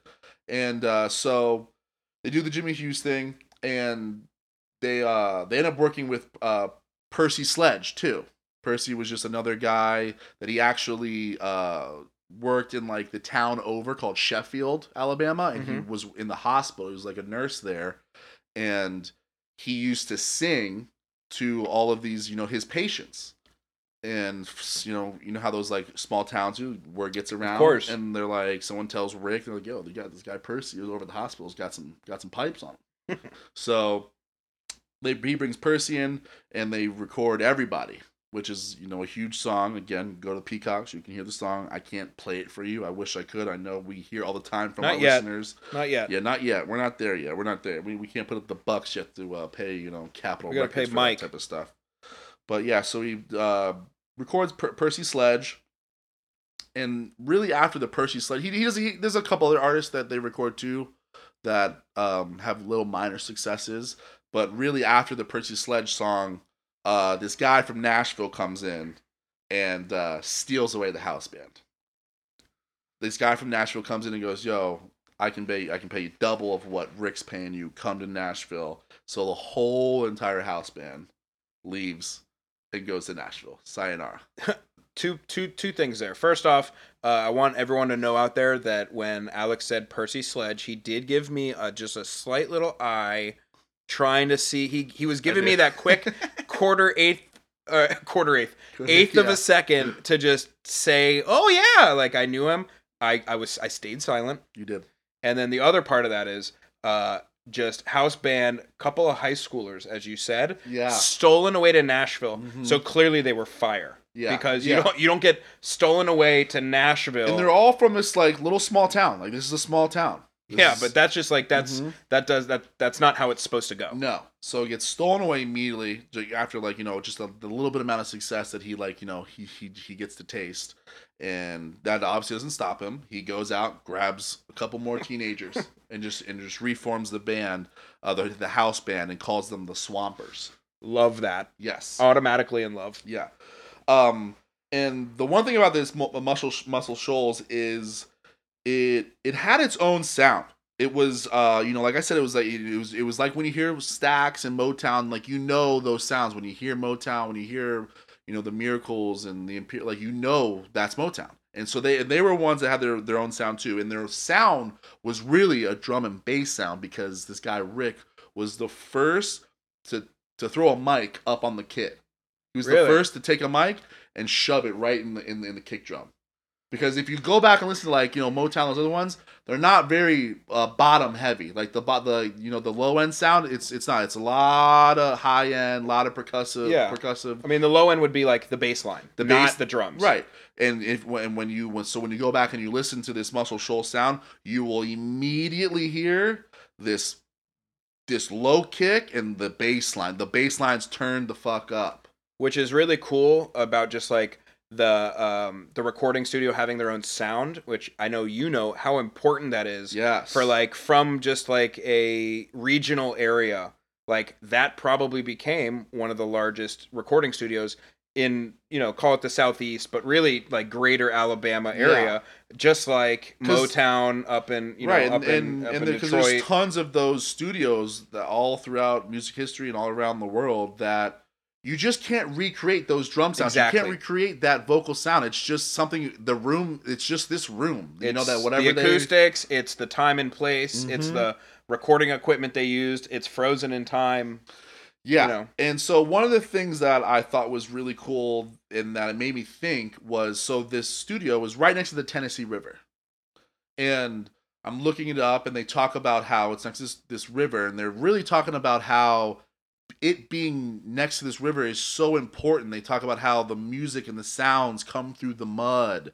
And I go to do a little bit more research, and they're actually the Indians, they're called the Yuki Indians, or who used to inhabit that part of in Alabama. And when you say Alabama, like is this like is this like south, like where the Delta is? Yeah, okay. yeah. So this is like where it meets the third coast, like down there. Right. Okay, okay. And so the Yuki Indians actually called the river the Nunaste, which translates into the river that sings. So the Indians had a whole connection with this river. They believed that there was this woman that lived in the river and she sang songs to you. She healed you. It's this whole like really cool like, you know, connection there, which you wouldn't know. Like it wasn't like, you know, these guys built the studio knowing that. Exact. That's just like such a classic wrinkle to the story. Because like name Electric Ladyland up in New York, like they don't have a wrinkle like that. Right. You know what I mean? Like, but it made me think too about how, you know, you have there's a lot of other like really important studios that are on rivers. Like you have I believe it was Stax Records is on the Mississippi River. You've got, you know, Chicago and the Blues and the Chicago Blues and all of them up there in Chess. That's like, what's that river that runs through Chicago there? The Chicago River? I forget what it is, but and then there's a really Chicago, get at us. Yeah, and then there's a super famous recording studio out in Liverpool in UK where tons of like, you know, stuff was put out there from all those UK artists. So it just made me think. I was like, and we always talk about, you know, CCR being near the beach. There's something about being close to a body of water, specifically a river that's flowing, that creates that, you know, that environment of creativeness, and just music comes out of it. I didn't know. I like to think that it was a, you know, a river thing and like being next to it. But then I also, like, as I always do, I think I'm just like, well, is there just body of waters and rivers everywhere? And of course you're gonna hit something. I'm looking. I like the romance. That's my homework. I agree. Perfect word. I like the romance of thinking. Perfect yes. term. Perfect term. Mm-hmm. I'm putting that. I just wrote that down. Check it homework out. Homework for next week. I think you'll find there's a lot of really cool studios that were putting out some serious stuff that like are next to a river. Okay, love that. Yeah.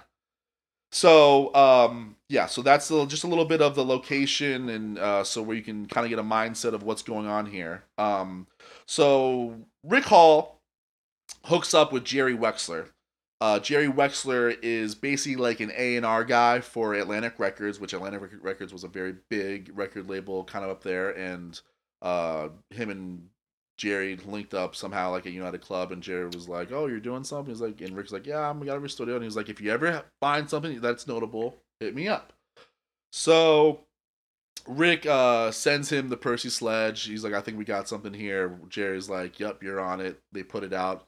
The Percy Sledge goes on to be like a huge single, and regional, national, yeah. Okay. Yeah, he loved it. He as the story goes, he goes, "I played it through the phone. I just played the record. He goes, I'm in the booth. I play it through the phone." He goes, and he hears it over the phone up in New York, and he goes, "I want it." And think about just that right there. Extrapolate that for a second. Like he can't you played something over the phone in the '60s. You know how dog shit that sounded? Right. He was like, "I want it." Yes. That's how you know how fire it was. Yeah. Love so it. he pressed it. Was like really successful for Atlantic Records, and then that started the the friendship, the partnership between Jerry Yeah, the Wexler relationship. and Rick Hall.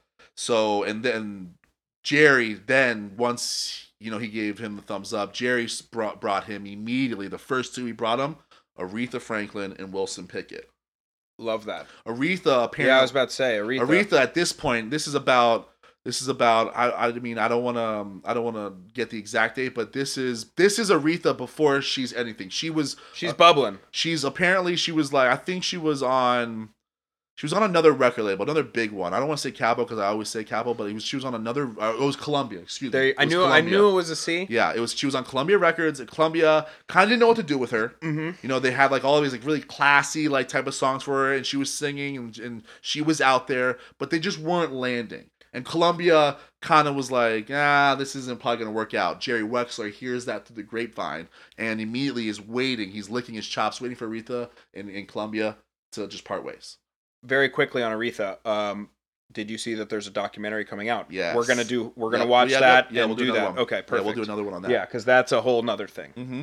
But that's awesome. That's like, that's how it happens in the biz. Mm-hmm. Just like on the sports and teams. He waits because he knows, he hears what's gonna happen. And he waits, and as soon as he goes, as soon as Aretha and Columbia parted ways, he goes, the next day she was in my office and we were signing a contract on Atlantic Records. Perfect. It was immediate, and he said, and when we finally signed her, he Aretha turns to her and goes, all right, well, what are we gonna do? And he goes, we're going down to Alabama. Love it. I'm taking you down to Alabama with a bunch of guys that like we're gonna do some funky stuff. So and Wilson Pickett too. Aretha and Wilson Pickett are the first two that Jerry's like brings down to Alabama. So Aretha comes down and they're doing their first recording sessions. It's actually, I won't go into the whole story, but it's a really cool story of like, Aretha in there, the guys are like looking at her, this and that. It's kind of awkward. Like not thinking it's going to work out. Yeah, type. It's not kind of going so smoothly. She's walking around smoking cigarettes, looking at everybody. She actually even sits down at the piano and like starts giving her 2 cents on like a song that she has that she likes, and they're all like really not digging it. It's not working out. But whatever. Fast forward. They finally get in their groove. Spoiler alert, it works out. Yeah, they finally get in their groove. Well, it's actually, there's a little bit. They finally get in their groove, and they start cutting, some songs. They've got Think, Oh, yeah. They got that, like, kind of like cutting that. And they cut, they got a whole recording session planned. And within this first week of this recording session, Aretha and her husband gets into a whole thing with one of the trumpet players. Apparently, one of the trumpet players is coming on to Aretha. Oof. He's doing, and what they say is he's doing the Aretha honey, Aretha baby. Ooh, adding all the Aretha baby. What on. do you think? Yeah, he's doing that like that. And what they say is, he's landed on heavy. And the guy Ted is Aretha's husband. That's his name, Ted. He says, "Hey, yo, chill out with that, yo. That's my wife." And he's like, "Okay, yeah," but keeps doing it. Oh.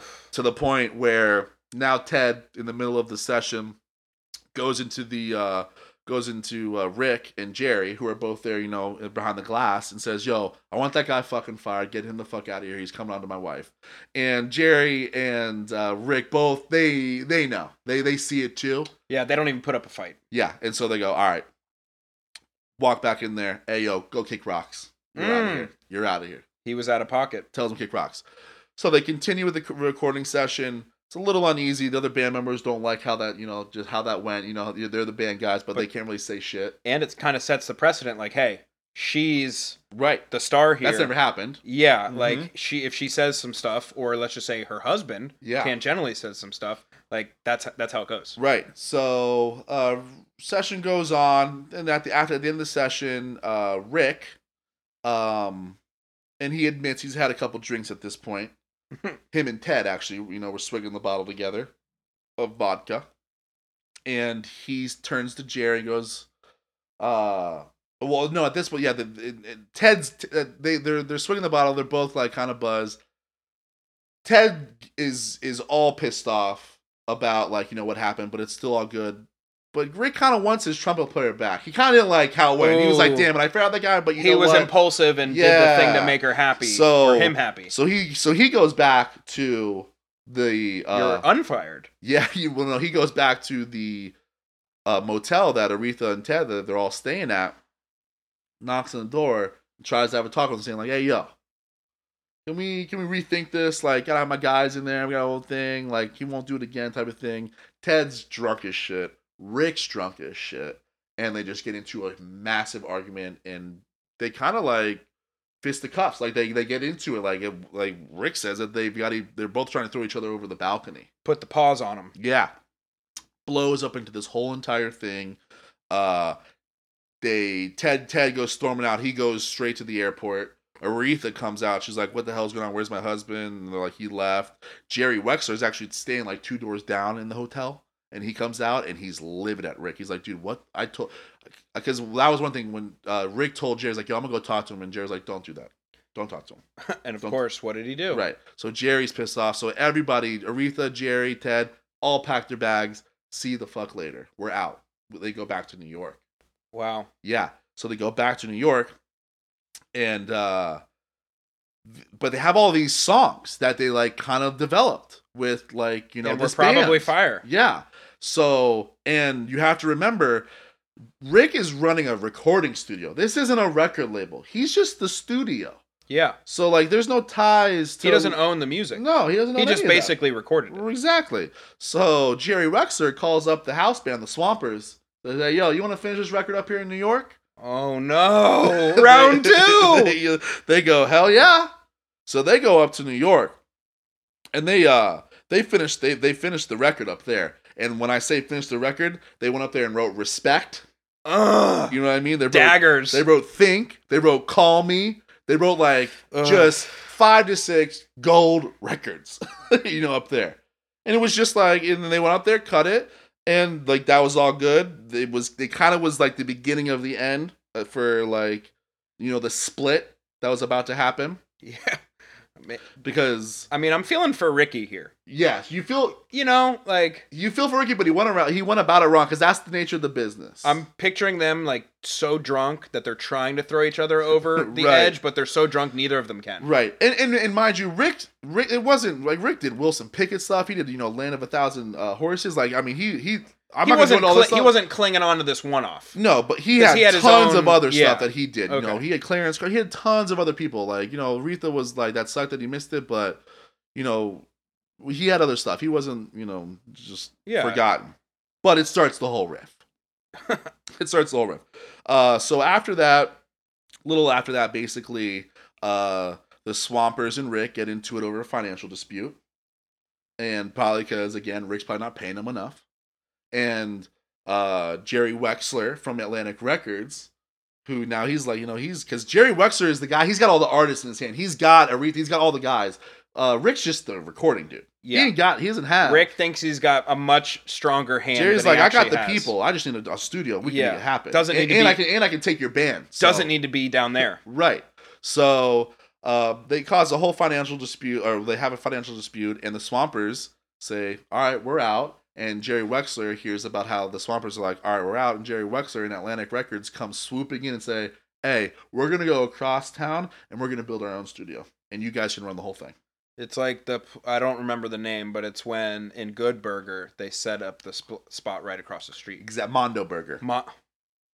That's why you're... You and me, baby. That's it. So they go across town and Rick's obviously pissed off. He's so mad. He's mad at Jerry. He's mad at the band. He's mad at Atlantic Records. He's like, he's like, I did everything for you. And when they're just like, you fuck. I mean, he is entitled, but he's like rightfully so. Yeah, to a certain degree. That's how it goes. That's just the way she goes. Yeah. So they go over there. They do their thing. They actually get one of the first bands that Wexler brings them is Cher. I think it's like 1969. Cher's album, 1969. Oh, look who's meandered back into the podcast. But I will follow it up quickly with the album was trash, and it's self-admitting too. It was not a good. Was Sonny around at this point? 69. You know what? I'm gonna say no on that one. Fact check me. Don't fact check me. I'm gonna say no on that one. Spoiler: only because Sonny's always dead. Only because it was always Sonny and Cher, and I don't. Yeah, Cher. All right. Yeah. So That's right before Greg Allman then. Probably right around that time. Yeah. Ooh, don't worry You like about that. So, Not checking that either. and so the Cher thing kind of is a flop, but there's this English band across the pond that has been hearing Percy Sledge and Wilson Pickett and Aretha Franklin and all of these artists. And, you know, on the back of that LP, it tells you where it's recorded at, where it was finished at, who put it out. They give you all the stuff. And they keep seeing this Fame Record Studio. You know, they keep seeing like Ricky. this Muscle Shoals stuff.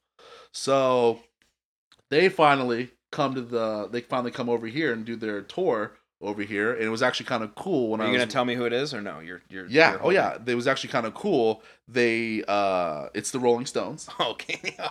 Heavy hitter. Yeah. So the Rolling Stones, when they came over here, one of the main things when they came over here for their tour, they were like, we got to stop at this Muscle Shoals place. We have to go there. Like, they're putting all this music out that we love. Yeah.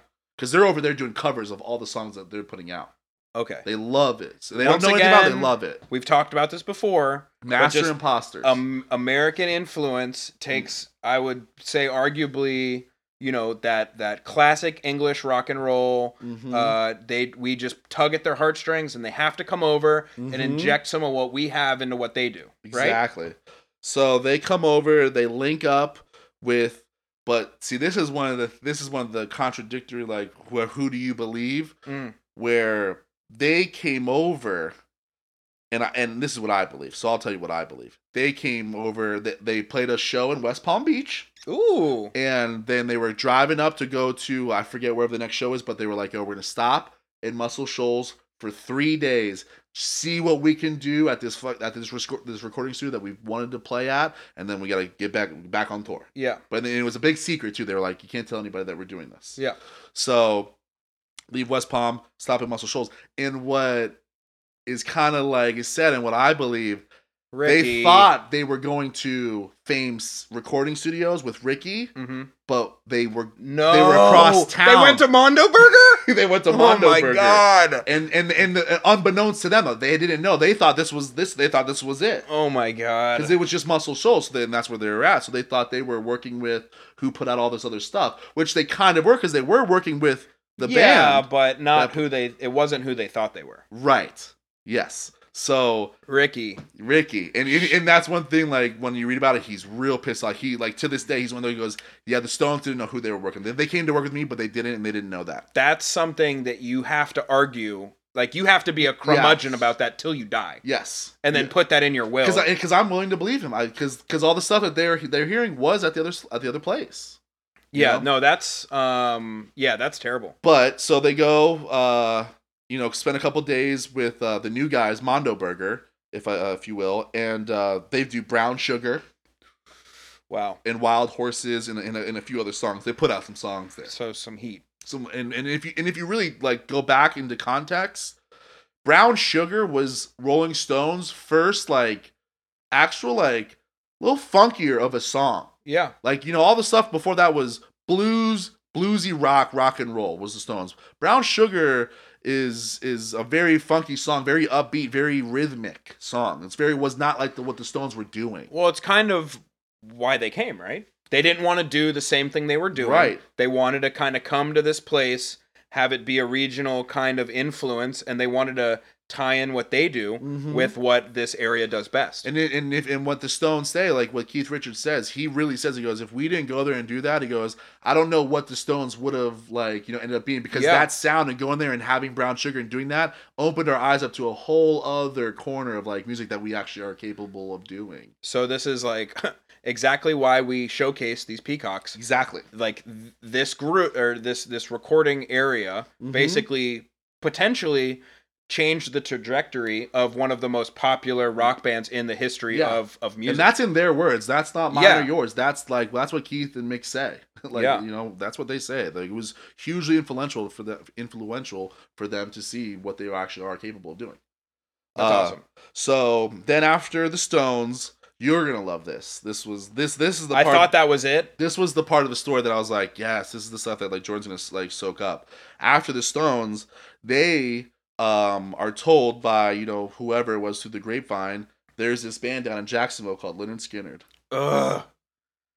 I mean, it's funny because when you had said Muscle Shoals, I didn't know that you were like SHOALS, like shoal, which makes sense down there. And then I'm like, all right, that's definitely a Third Coast, Mississippi type area thing. I'm like, okay, so where's he going with this? Like, is he going to go early 60s, like, you know, funk and that early stuff? Or is this going to kind of bleed into what I think of, like, is that general super Southern rock. Which is, I mean, they're in the Pantheon. Yeah.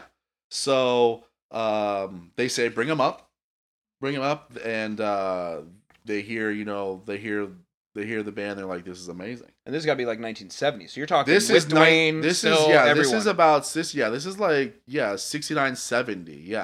And they cut a bunch of stuff. They cut all this music, 20 songs with this band. They have nothing, by the way. The guy that's saying, he goes, yo, we did this stuff for free just because we thought this band was that good. They ate peanut butter and jelly sandwiches the whole entire time they were here. They were just broke. Yeah. So they cut all this stuff, and how these these studios, like how they would work, they would cut these bands, and then they would have to go find record labels. They'd be like, all right, we made this song. We're not a record label. So they had to go find a record label to be like, hey, yo, Columbia, put this out. Atlantic, put this out. You know, Capitol, put this out. They couldn't do that. They just recorded it. So they shop it around, and everyone's like, dude, no way. Like, you got 9-minute solos going on in here. Like, we don't have time. Like, this band's like, it was literally like, honestly, it was too long. Yeah. And so it just fell on deaf ears. Nobody was into it. They couldn't do anything with it, and they were kind of like, shoot. But The Who came along, and they heard Lynyrd Skynyrd, loved them, and The Who brought them on tour with them, the European tour. Wow. And that was the trajectory. Then at the end of that tour, Lynyrd Skynyrd was a household name. Everyone knew who they were. And by the time that tour could finish, was when the plane crash happened. Wow. When they came back here. The Van Zants, yeah. And they were like kind of touring around here, and they had the plane crash, and they all, three of the, the Van Zants. What was it? Was it Ronnie? I think it was. I'm not even gonna say it. And then Ronnie was like the lead singer, and they died, and then Lynyrd Skynyrd was done because the whole never the same. I mean, the main members all died. Yeah. So they all died, and at this point, like I said, Lynyrd Skynyrd is huge now. So now these record labels, Atlantic and Columbia, they hear like, dang, we missed the boat on that, and they're like, well, we went down to this record studio and recorded like 20 songs, but no one just wanted to pick it up. And they're like, what, huh, you have that? And they're like, yeah. So Lynyrd Skynyrd hits up the homeboys down in Muscle Shoals and says, yo, you still got those? And they're like, absolutely. And they're they go dusting off some tapes, and they send them all 17 songs that they have, and they're like, we're gonna take 11 of these 17, and those 11 are the one and only album that Lynyrd Skynyrd ever put out. It's called Lynyrd Skynyrd First and Last. Yeah. Freebird's on there. Yeah. All the hits are all on there. Yeah. So if it wasn't for Simple Man, all that stuff. Yeah, that was all done down at Muscle Shoals, and thank God that they had, they kept it. And it's just a funny story that then they bring it big and they make it big, and now they're able to like have that stuff back, because we almost didn't have that. Think about just hitting that delete button, right? You altering almost Southern rock on Skynyrd. So even in that whole time too, Stax Records at that point was started outsourcing their music to Mondo Burger, to the other recording studio. They do Staple Sisters, like I'll Take You There. Mm-hmm.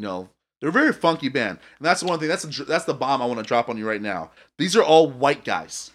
These are all Southern white guys. I mean, it makes sense. That was one of like the big things I kept reading throughout this whole thing, was like Clarence Carter, Percy, Wilson Pickett. These guys would come down.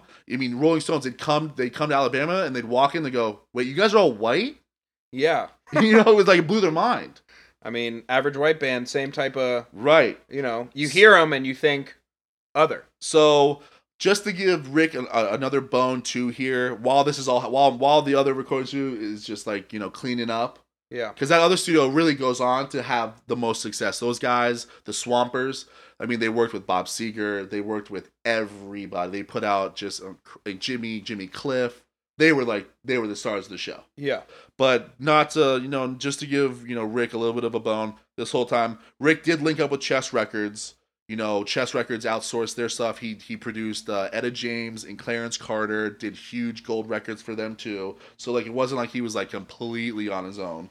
But the one little, you know, caveat that I want to end this all on, Rick in the original studio discovered Duane Allman. Duane Allman was parked outside in the parking lot for hours waiting for just him to pop out. Yeah. Or a door to open. Yeah, and Rick popped out. Duane went up to him. Was just like, all right, what's up? What do you got? And, you know, heard him, was like, yep, let's do it. Come on down. And it's actually a cool story. Duane Allman is in Alabama in the backcountry, and he's horseback riding, and he falls off his horse and shatters his elbow. So he can't play. And at this point, he's still just playing regular guitar. Yeah. And he just goes into a deep depression. So his brother Greg comes over. His brother Greg's like, I'm trying to call him. He won't pick up. So is this where the introduction was? So Greg drops off. Greg drops off a little medicine bottle of medicine, like some weird medicine back in the day, a little glass bottle of it, and the new Taj Mahal record. And Taj Mahal, if you don't know, is a slide guitarist. Yep. In Duane Allman's slide guitar. Yeah. So Greg says, he goes, about 2 hours later, my phone rings. He goes, it's my brother. And he's like, yo, baby bro, you got to get over here right now. He's like, so I go over there, and he goes, my brother has poured out all of the pills from that medicine bottle and has put it over his finger and is now playing the guitar using the medicine bottle as the slide. And if you know, like, how a slide is typically set up, it sits on the lap. Mm-hmm. The elbow's at a completely different angle. Not that. No, I mean, this is the original slide. Where okay. Yeah. Okay. Yeah. So, like, that was, like, you know, like, a little bit cooler. So that's how, like, you know, the injury kind of was, like, a blessing to him. Yeah, that's crazy. And one last, like, couple of, like, cool nuggets was when... You know, Duane at that point, then he just kind of like comes like a part of like, you know, the band. He's like in and out just playing, and he hooks up with Wilson Pickett, and he suggests to Wilson Pickett to cover the Hey Jude song by the Beatles, which at that point it just came out, and it was like, what? We're not going to cover the Beatles. Went on to like have huge success. But if you go back and listen to Hey Jude, go back and listen to Wilson Pickett's Hey Jude and listen to Allman's guitar on it. It is divine. Okay. It's really good stuff. I got a lot of homework. Yeah. I threw a bunch of stuff at you. All in all, this is the end. Rick he admits, he goes, yeah, then after that, like, Greg and Duane both came to me, like, wanting to, like, put out an album, like, do the Allman Brothers, and I told him no. He goes, I totally blew that. Oh, my God. Strike 8. Yeah, he totally blew that, you know, kicks himself for it. But all in all, both Mondo Burger and Good Burger are friends now. Okay, good. Both, they're all good now. They've all gotten over it. I think Rick kind of like realized like, you know, probably should have paid him more. Rick made some mistakes of his own, and the thing, and just listening to all this, I'm like, had it all gone the way that it probably should have. I mean, Rick would be what was his last name? Rick Hall. Rick Hall would be like already elevated, yes. But he would be like the kingmaker. And right? And actually, it's funny you say king, because that's a good segue for me. One of the things that I was reading, when he was at that other record studio, the original record studio, one of the people that he worked under for like a few years, like under his tutelage, was Sam Phillips. Which Sam Phillips is the very, very famous record producer and like main guy of Sun Records, and did all of Elvis Presley's songs. There you go. So like, there's a whole thing going on down there in this Muscle Shoals community of like. And Sam Phillips is from Muscle Shoals. He's from down there. Okay. So it's a weird hotbed of like, just this, you can't really recreate it. No, and that's why it needed to be a Peacock. Exactly. Mm-hmm. Wow, that was great. Yeah. There's a lot of stuff to unpack there. Mm-hmm. So everyone, let's go out. Let's listen to the Peacocks of Music playlist. Let's all listen to it together. Let's talk about it. Hit us up. Some of the songs that you were like... Yeah, there's a bunch of like songs on there that they produce, that everyone produced, and then I put a big chunk of songs, because the actual rhythm section, like the Swampers, they put out a couple albums of just them. Okay. Like of instrumentals of them just jamming. Like Free Nationals, Anderson Paak type. And it's just beautiful stuff, so I threw a bunch of like that on there too, so you get the feel of all of it. Yeah, we need all that.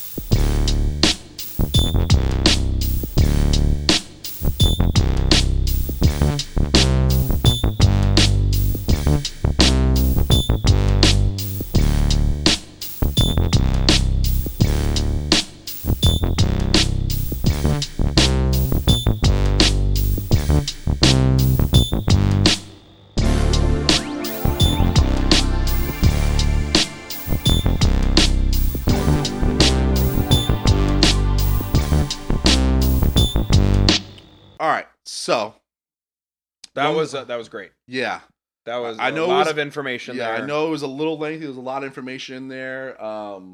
I feel like it was all important though. I know you guys don't really like, all the crazy data and dates, but there's a lot of jelly in those donuts that I felt like you needed to eat. Yeah, You full know? baker's dozen there. Yeah. So one of the things I know we might be a little late on here, just because it happened like last weekend. What I want to just touch on this royal family business and this Oprah Okay, stuff. let's do it. Let's unpack it. Let's go. There's a lot of things that like I don't know how to feel, that irk me, that don't irk me about it. The one umbrella over the top of all of this, which I want you to hopefully agree with me. Why the fuck does anyone care? When did the Americans start caring about what the hell's going on over there? I'm glad you said that. I want to also open my own umbrella, and my umbrella is everything I say after this should be taken with the caveat that I really don't give a shit about these people. It's amazing. I mean, was it Diana? I mean, I think us leaving them, 280 years ago, whatever the hell. That's my part whole of thing it. is like, didn't we fight a war to get away from these freaking people? Yeah, I mean, And it's a made up family. Like, these guys don't even run the damn country that they're the royal family of. Like, who cares? Like, they don't make any freaking decisions. Also, just real quickly, Queen Elizabeth, what are you doing still? Yeah. You're just playing backgammon every day? Well, just crown the next person already. Good Lord. It's just exhausting. I just don't understand why we care. I don't know why they're on our TV screen with Oprah, and Oprah's like aghast about all this stuff. And like, it's literally an episode of the damn Kardashians. Well, it's not even as juicy. At least the Kardashians got some juice to them. I will say this. The only thing to me that I think is particularly relevant is just like the racial undertones that are like all mixed into that. Right. That's the one thing where I'm like, okay, if all that what you're saying happened, I get why you wanted to get out of there. Yes. Do what's best for you. And you and who was it, Harry, have to leave and go do your own thing in America or Harry Canada. was sitting there the whole time. You know who wears the damn pants in that relationship. Or should I say the knickers? Yes, exactly. The pantaloons. Yeah. Yeah. Like, he sat there the whole time, just let her talk. I was like, damn, dog, grow a set of balls. Now, I'm not saying like, women empowerment, this and that, but it's just like she was doing all the talking. You could tell she sits there and she goes, no, we're leaving. We're leaving. Put the drawbridge down. We're fucking leaving. Yeah, like Big Ben says it's time to go. Yeah. Well, no, I mean, think about it too. Like, who really wanted to do that interview? Was it him or was it her? She had some stuff she had to say. She wanted to spill that tea. Boston Tea Party, tying it all in there. Yeah, she contacted Oprah. The one thing though, and now this was one of the main things I wanted to ask you about to get your opinion on, because I kind of didn't know how I felt about how she was spilling the beans on the racist thing, talking about. And for anyone, just to give you context, if you don't know, I'm sure you do because it's been all over the news everywhere. Meghan Markle says that there were family members that kept questioning about the color of the skin. They were worried about what was going to pop out. How dark is it going to be? Exactly. Yada yada yada. Just very inappropriate questions, because they just have a line of just white people over there, and God forbid, they throw a little. It's weird. It's weird that they don't like it because they love tea over there. They love to brown up some water, but this one they don't like to brown it up. Exactly. Yeah. To me, it's just like it's a classic situation of just super old fucks. Yes. Can't get with the new times. But did you? I was wrestling with the fact that she says, and then Oprah goes, well, who said it? She pauses, thinks, and goes, I'd rather not say. And I wrestled with, I was like, if you're doing the interview, you gotta say. You gotta say it, right? Like, if we're gonna go this far, if you bout that life, say it, yo. Put it out. Say it with your chest and put it out. Yeah, like let's drain the swamp. Let's do it. If you're trying to do something, let's do something. I agree. You know what I mean? You can't pussyfoot around it. Because that was one thing that fell scorched earth. That was one thing that fell short for me. It was like, all right, well, you didn't name any names. Now it's just he say she, like they're just gonna go back over to UK and be like, oh, they said that, and they're gonna be like, no, we didn't. It's just the unnamed source thing. Yeah. Put your name on it and just say what it is. Yeah, so that whole interview irked me because it was just like They was talking smack, but they weren't talking smack. And I was just like, why do we care about? I know, and because then there was other parts in the interview where she was like, well, now we don't have our security detail. We don't have the royal security detail anymore. They're false around. Yo, you left, dog.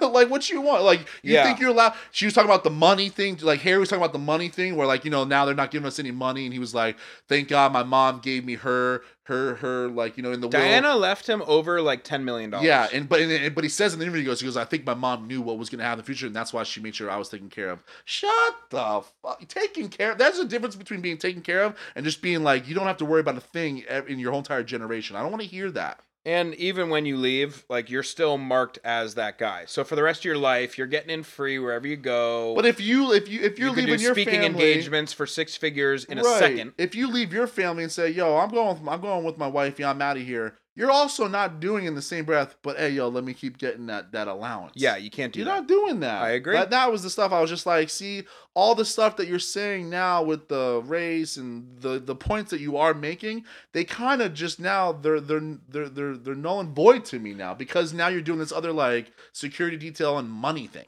You can't have it both ways. Welcome to America. Yeah, and I don't even know why you're so worried about money. You guys got mad money. I don't want to hear that. Sign like a fat Netflix deal too. Yeah, dude. Like, Megan, weren't you an actress? Go get to work. You know what I'm saying? Like, get out of here. Exactly. I mean, I know my boy Harry. He was in the Air Force. Go fly some jets. Figure it out, buddy. Exactly. Like, that royal family thing was just. Everybody was like, "Oh my God, can you believe that?" And the color of the skin. I was like, why did we care? I don't remember. But, like, you tied it into the Kardashian shit, though. It's like, no, we don't ever care. No. But there's just such a topical, conversation in the zeitgeist that it just has to be. It can't ever get off. It might get off page 1, but it's getting on page 2. Yeah. So, yeah, I just wanted to touch on that one real quick, get that one out of the system, because I just didn't understand it. I agree with you on that. And it's funny that, you kind of talked about that, because I kind of have an interesting topic that I wanted to talk to you about.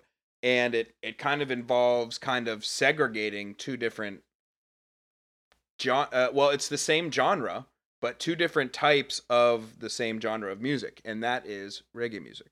Right. So when I think of, reggae, I think I honestly I have two different playlists.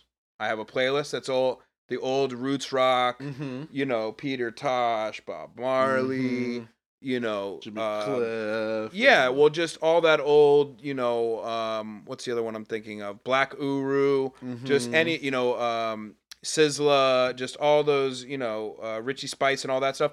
That's one type of. That's that old actual Perry. What's his name? Lee Perry. Lee Perry, thank you. Lee Perry. Scratch. Yeah, exactly. So like all those are one type, and then there's basically what I consider to be white boy reggae. And to me, it's almost sacrilege to have. You're 311. Yeah, Revolution, Slightly Stupid. All that stuff. But to me, Clash are kind of in there a little bit. But to me, there's a clear line that one goes on one playlist and one goes on the other. So what are your thoughts? Or is that I know you're not really into the white boy reggae scene, but we did go to school in Jack's Beach for a decade. I was into the white boy reggae when I was 15.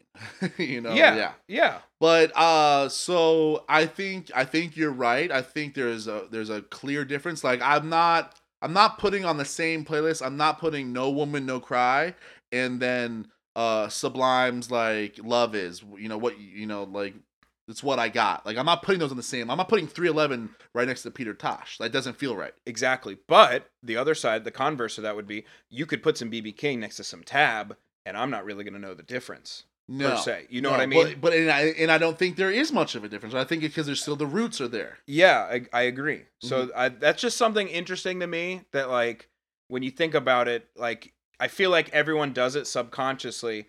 You have your Bob playlist, but you also have your Sublime and your Slightly playlist. And we're a podcast of equality. We see no colors, but I want to say in this instance, I think that it's okay to have the white boy reggae and then have just true reggae. Okay, good. On different playlists. So we're on that kind of same page, but like what the main point of it is we're talking about it and vocalizing it now, but what I think most people do is they make those separate playlists without even thinking that it's really the same thing, kind of, but in reality, it's not the same thing. It's a very interesting observation that you brought up because I'm right now racking my brain trying to poke a hole in, is there another genre where we do that too? Exactly. And Like, and I don't blues think is the there's. first thing that you could say, or even But jazz. you're putting Clapton on that same blues playlist with like you said, BB King. 100%. Johnny Winter, any of that All the old Johnny stuff. exactly. Any of that old Johnny stuff. Winter's going on the same exact playlist as Freddie Hubbard. Exactly. You know? So I'm wondering, and if you guys have anything out there, and obviously I'm not as well versed in every other type of music, but if you have something out there, let us know. I think there's also a distinct different sound in both in white boy reggae and the true roots roots reggae. 100%. I think 100%. like as much as Sublime was really really good, Sly Sue is really really good. It's a completely different sound. There's not even close to that rawness. Maybe like Collie Buds would kind of blur the line, no, but I don't even like. That's Honestly, not roots rock. If there's one band that I had to be like, okay, I can see them blurring lines, I would say early Clash really does kind of blur the lines because when reggae came out, I believe Jamaica was still like weirdly under like UK rule. It was like a weird thing. I think they still like owned them or like that. So the one person I wanted to bring up was Steel Pulse, right? Because Steel Pulse was all in England. Yes, and the UK had a huge they loved that whole entire reggae vibe, and they actually again were very good at reproducing it. Of course. So I would say Steel Pulse, those early bands like that, those 70s, because what we're talking about now with Sublime, with Sightly and 311. Those are 90s. That's 90s stuff. And the stuff, the black reggae that we're talking about 70s reggae. Yeah. So like that's 20 years. There's a 20 years difference there. Exactly. I feel like they listened to it and extrapolated what they want out of it and took it and did their own sound with it. Yeah. It made it a little bit more surfy. Yeah. Yeah. Definitely. But that's the culture that they grew up in. Totally different sound though. Like Sublime, perfect example. Long Beach County, down there, it's got a completely different vibe than what these other bands, Jamaica and what Tosh was doing down there and stuff like that. Yes. So I like that. I like where your head's on that because it's making me think, and I can't poke a hole in that. Like there's really not a lot of genres, and I'm even actually thinking now too. It's like who were reggae artists over here, and if you guys listeners have any suggestions, throw them in there. At shutthefunkuppodcast@gmail.com. Who were like reggae artists? Let's stick with American reggae artists, white reggae artists, that were doing stuff in the 80s. Before, but was there anybody before Sublime? That actually was putting out like. Yeah, I mean, if you're going white, I think that there was probably really no true genesis. It was all the stuff that was going on in the 70s and probably some of the 80s, and then they really started to find their own sounds in the 90s. Sting and those people like did like that that offshoot reggae. It's not true reggae, but it has reggae or like Master Blaster, Stevie Wonder. Some people dipped a toe into it and did some stuff. But even then, Master Blaster has a very different. It's not that sound. It's not that exactly. Yeah. So that's just I thought it was interesting because I was listening to both sides of that over the last week or something, and I was like, that's not really something that you do with many other types of music. Yeah. So just to let's finish off this episode, and the only way that we know how to finish off is by some jism. Have you seen NASA how they want to bring I want to say it was like tens of thousands of samples of jizz to the moon. Thank you for using that. Yeah, is that for like if things really go wrong and there's a left turn on That's Earth? for repopulation purposes. That I like where science head is at. Yes. But that also kind of raises a red flag. It's a whole. Yeah. Are you expecting us not to make it another decade? That's why there's so many things wrapped up in it. I was just like, holy crap! All right, they know something that we might not know. I like that you're looking out for the future, but I'm also very worried about the future. I also love the idea of like NASA like in like some type of vault on like the spaceship going to the moon, like taking very good careful of like these samples of jism from like you and I. Yeah, like because I want in on that list. So, yeah, I want in. Like I'm signing up for that one. I'm like, how do we do that? I don't know. I looked it up. They're not. There's no submission forms yet for it. But that was like my first one. I was like, yo, are you guys? I'm here for that because like this is This is a Greek god right here. I've got some DNA here. You know, you want to repopulate. Let's repopulate with some like. We need some height. Yeah. Some girth. Yeah. You want to play basketball again? On the moon? You want to play basketball on the moon? I mean, short people on the moon, I think, would jump pretty well, but I know what you mean. Well, actually, it's funny that I go to basketball because really, if we're going to talk about basketball between yours and I DNA, they're going to want your DNA because you're actually a very good basketball player. Scrappy, just cleaning up all the Jay stuff. Jay will box me out in 2 seconds. Yeah, I might get that rebound. Yeah. I might. I don't know. You got a couple inches on me. You might, but yeah, no, I'd like to. I would sign up for that. I would sign up for that. I would sign up for it too. It's a weird thing to think about. Yeah, I'm a little worried now. You know, it's a weird thing that there's like, we might need to think about this. I think they've been thinking about it, and now it just came out somehow. Mm-hmm. You know, some guy thought it was funny, and then just was like, "Jizz, well, I'm gonna put this press release out," and then like, but I'd like to make a donation. I would like to make several donations. Oh yeah, you know what I mean. I want to fill that cup up just to make sure. You know. Yeah, I want to glaze those donuts. God, okay, I love that. Yeah, I wanna fill that cup up. I'm in. You're in? Yeah. So let us know if you want in. Yeah, we'll get you on the list. Before we end here, one thing I want to bring up is there's two things I want to bring up. One, I went to our iTunes. On Spotify, you can't leave reviews and stuff, but on the iTunes, you can leave reviews and stuff. And great reviews. Thank you everybody that's been leaving reviews on the podcast. We always appreciate it, and I encourage everyone to do it. But one of the cool things is you get to you can have a username on there, you know. And there's been a couple. You know, we had Finkelstein on there. Yeah, I Detroit Free Press. Shout out. I saw another funny one like Big Ron, I think it was, or something like that, like left one, and it got me thinking. You know what, guys? If you go on to iTunes, you know, make up a funny name, leave a review for us. And I want to start recognizing you guys. You know, the funnier the name, we're going to start mentioning you guys here and giving you props on these funny usernames. So go on there, make up a funny username, leave a review so we can tell everybody out loud you're fun. And the more creative it is, the better it is. I just want to have fun with it. I want to get more users involved on it.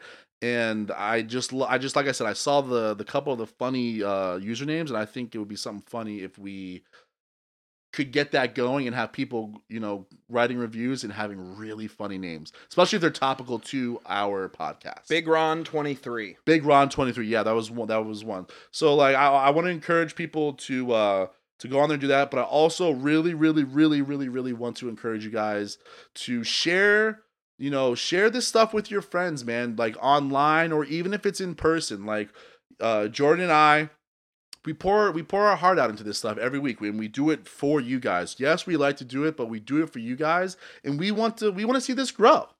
We're just Jewishly guilting you right now. We want to see this grow. We want this to, like, you know, maybe be a thing, maybe not, but like maybe be a thing. But be a thing. And we can't do it without you guys. So if you can, share this with your friends. Tell your friends. If you like the podcast, if you know a friend that you think that they would like the podcast, tell them about that. You know, make sure they do it. Retweet it. Put it on your Instagram. Because this only grows with you guys. We can't do it by ourselves. We only know so many people. We've started the revolution. Yeah. Now we need the followers. We need the infantrymen. We need the underground. Mm-hmm. You know, people that'll just light the way for us. Let's go. So yeah, help us out. Share it with your friends. We greatly appreciate it. If you love to hear it, tell your people about it, because it's only going to grow with the help of you guys. That's just the simple fact of all of it. 100. Yeah. So thank you everybody. We love you. Rate, subscribe, review, blah blah blah blah blah. Like what we say. You can always hit us up at shutthefunkuppodcast@gmail.com. We love that stuff. We always get back to you. Engage with us on Instagram. Yeah, hit us up on the socials. Yeah.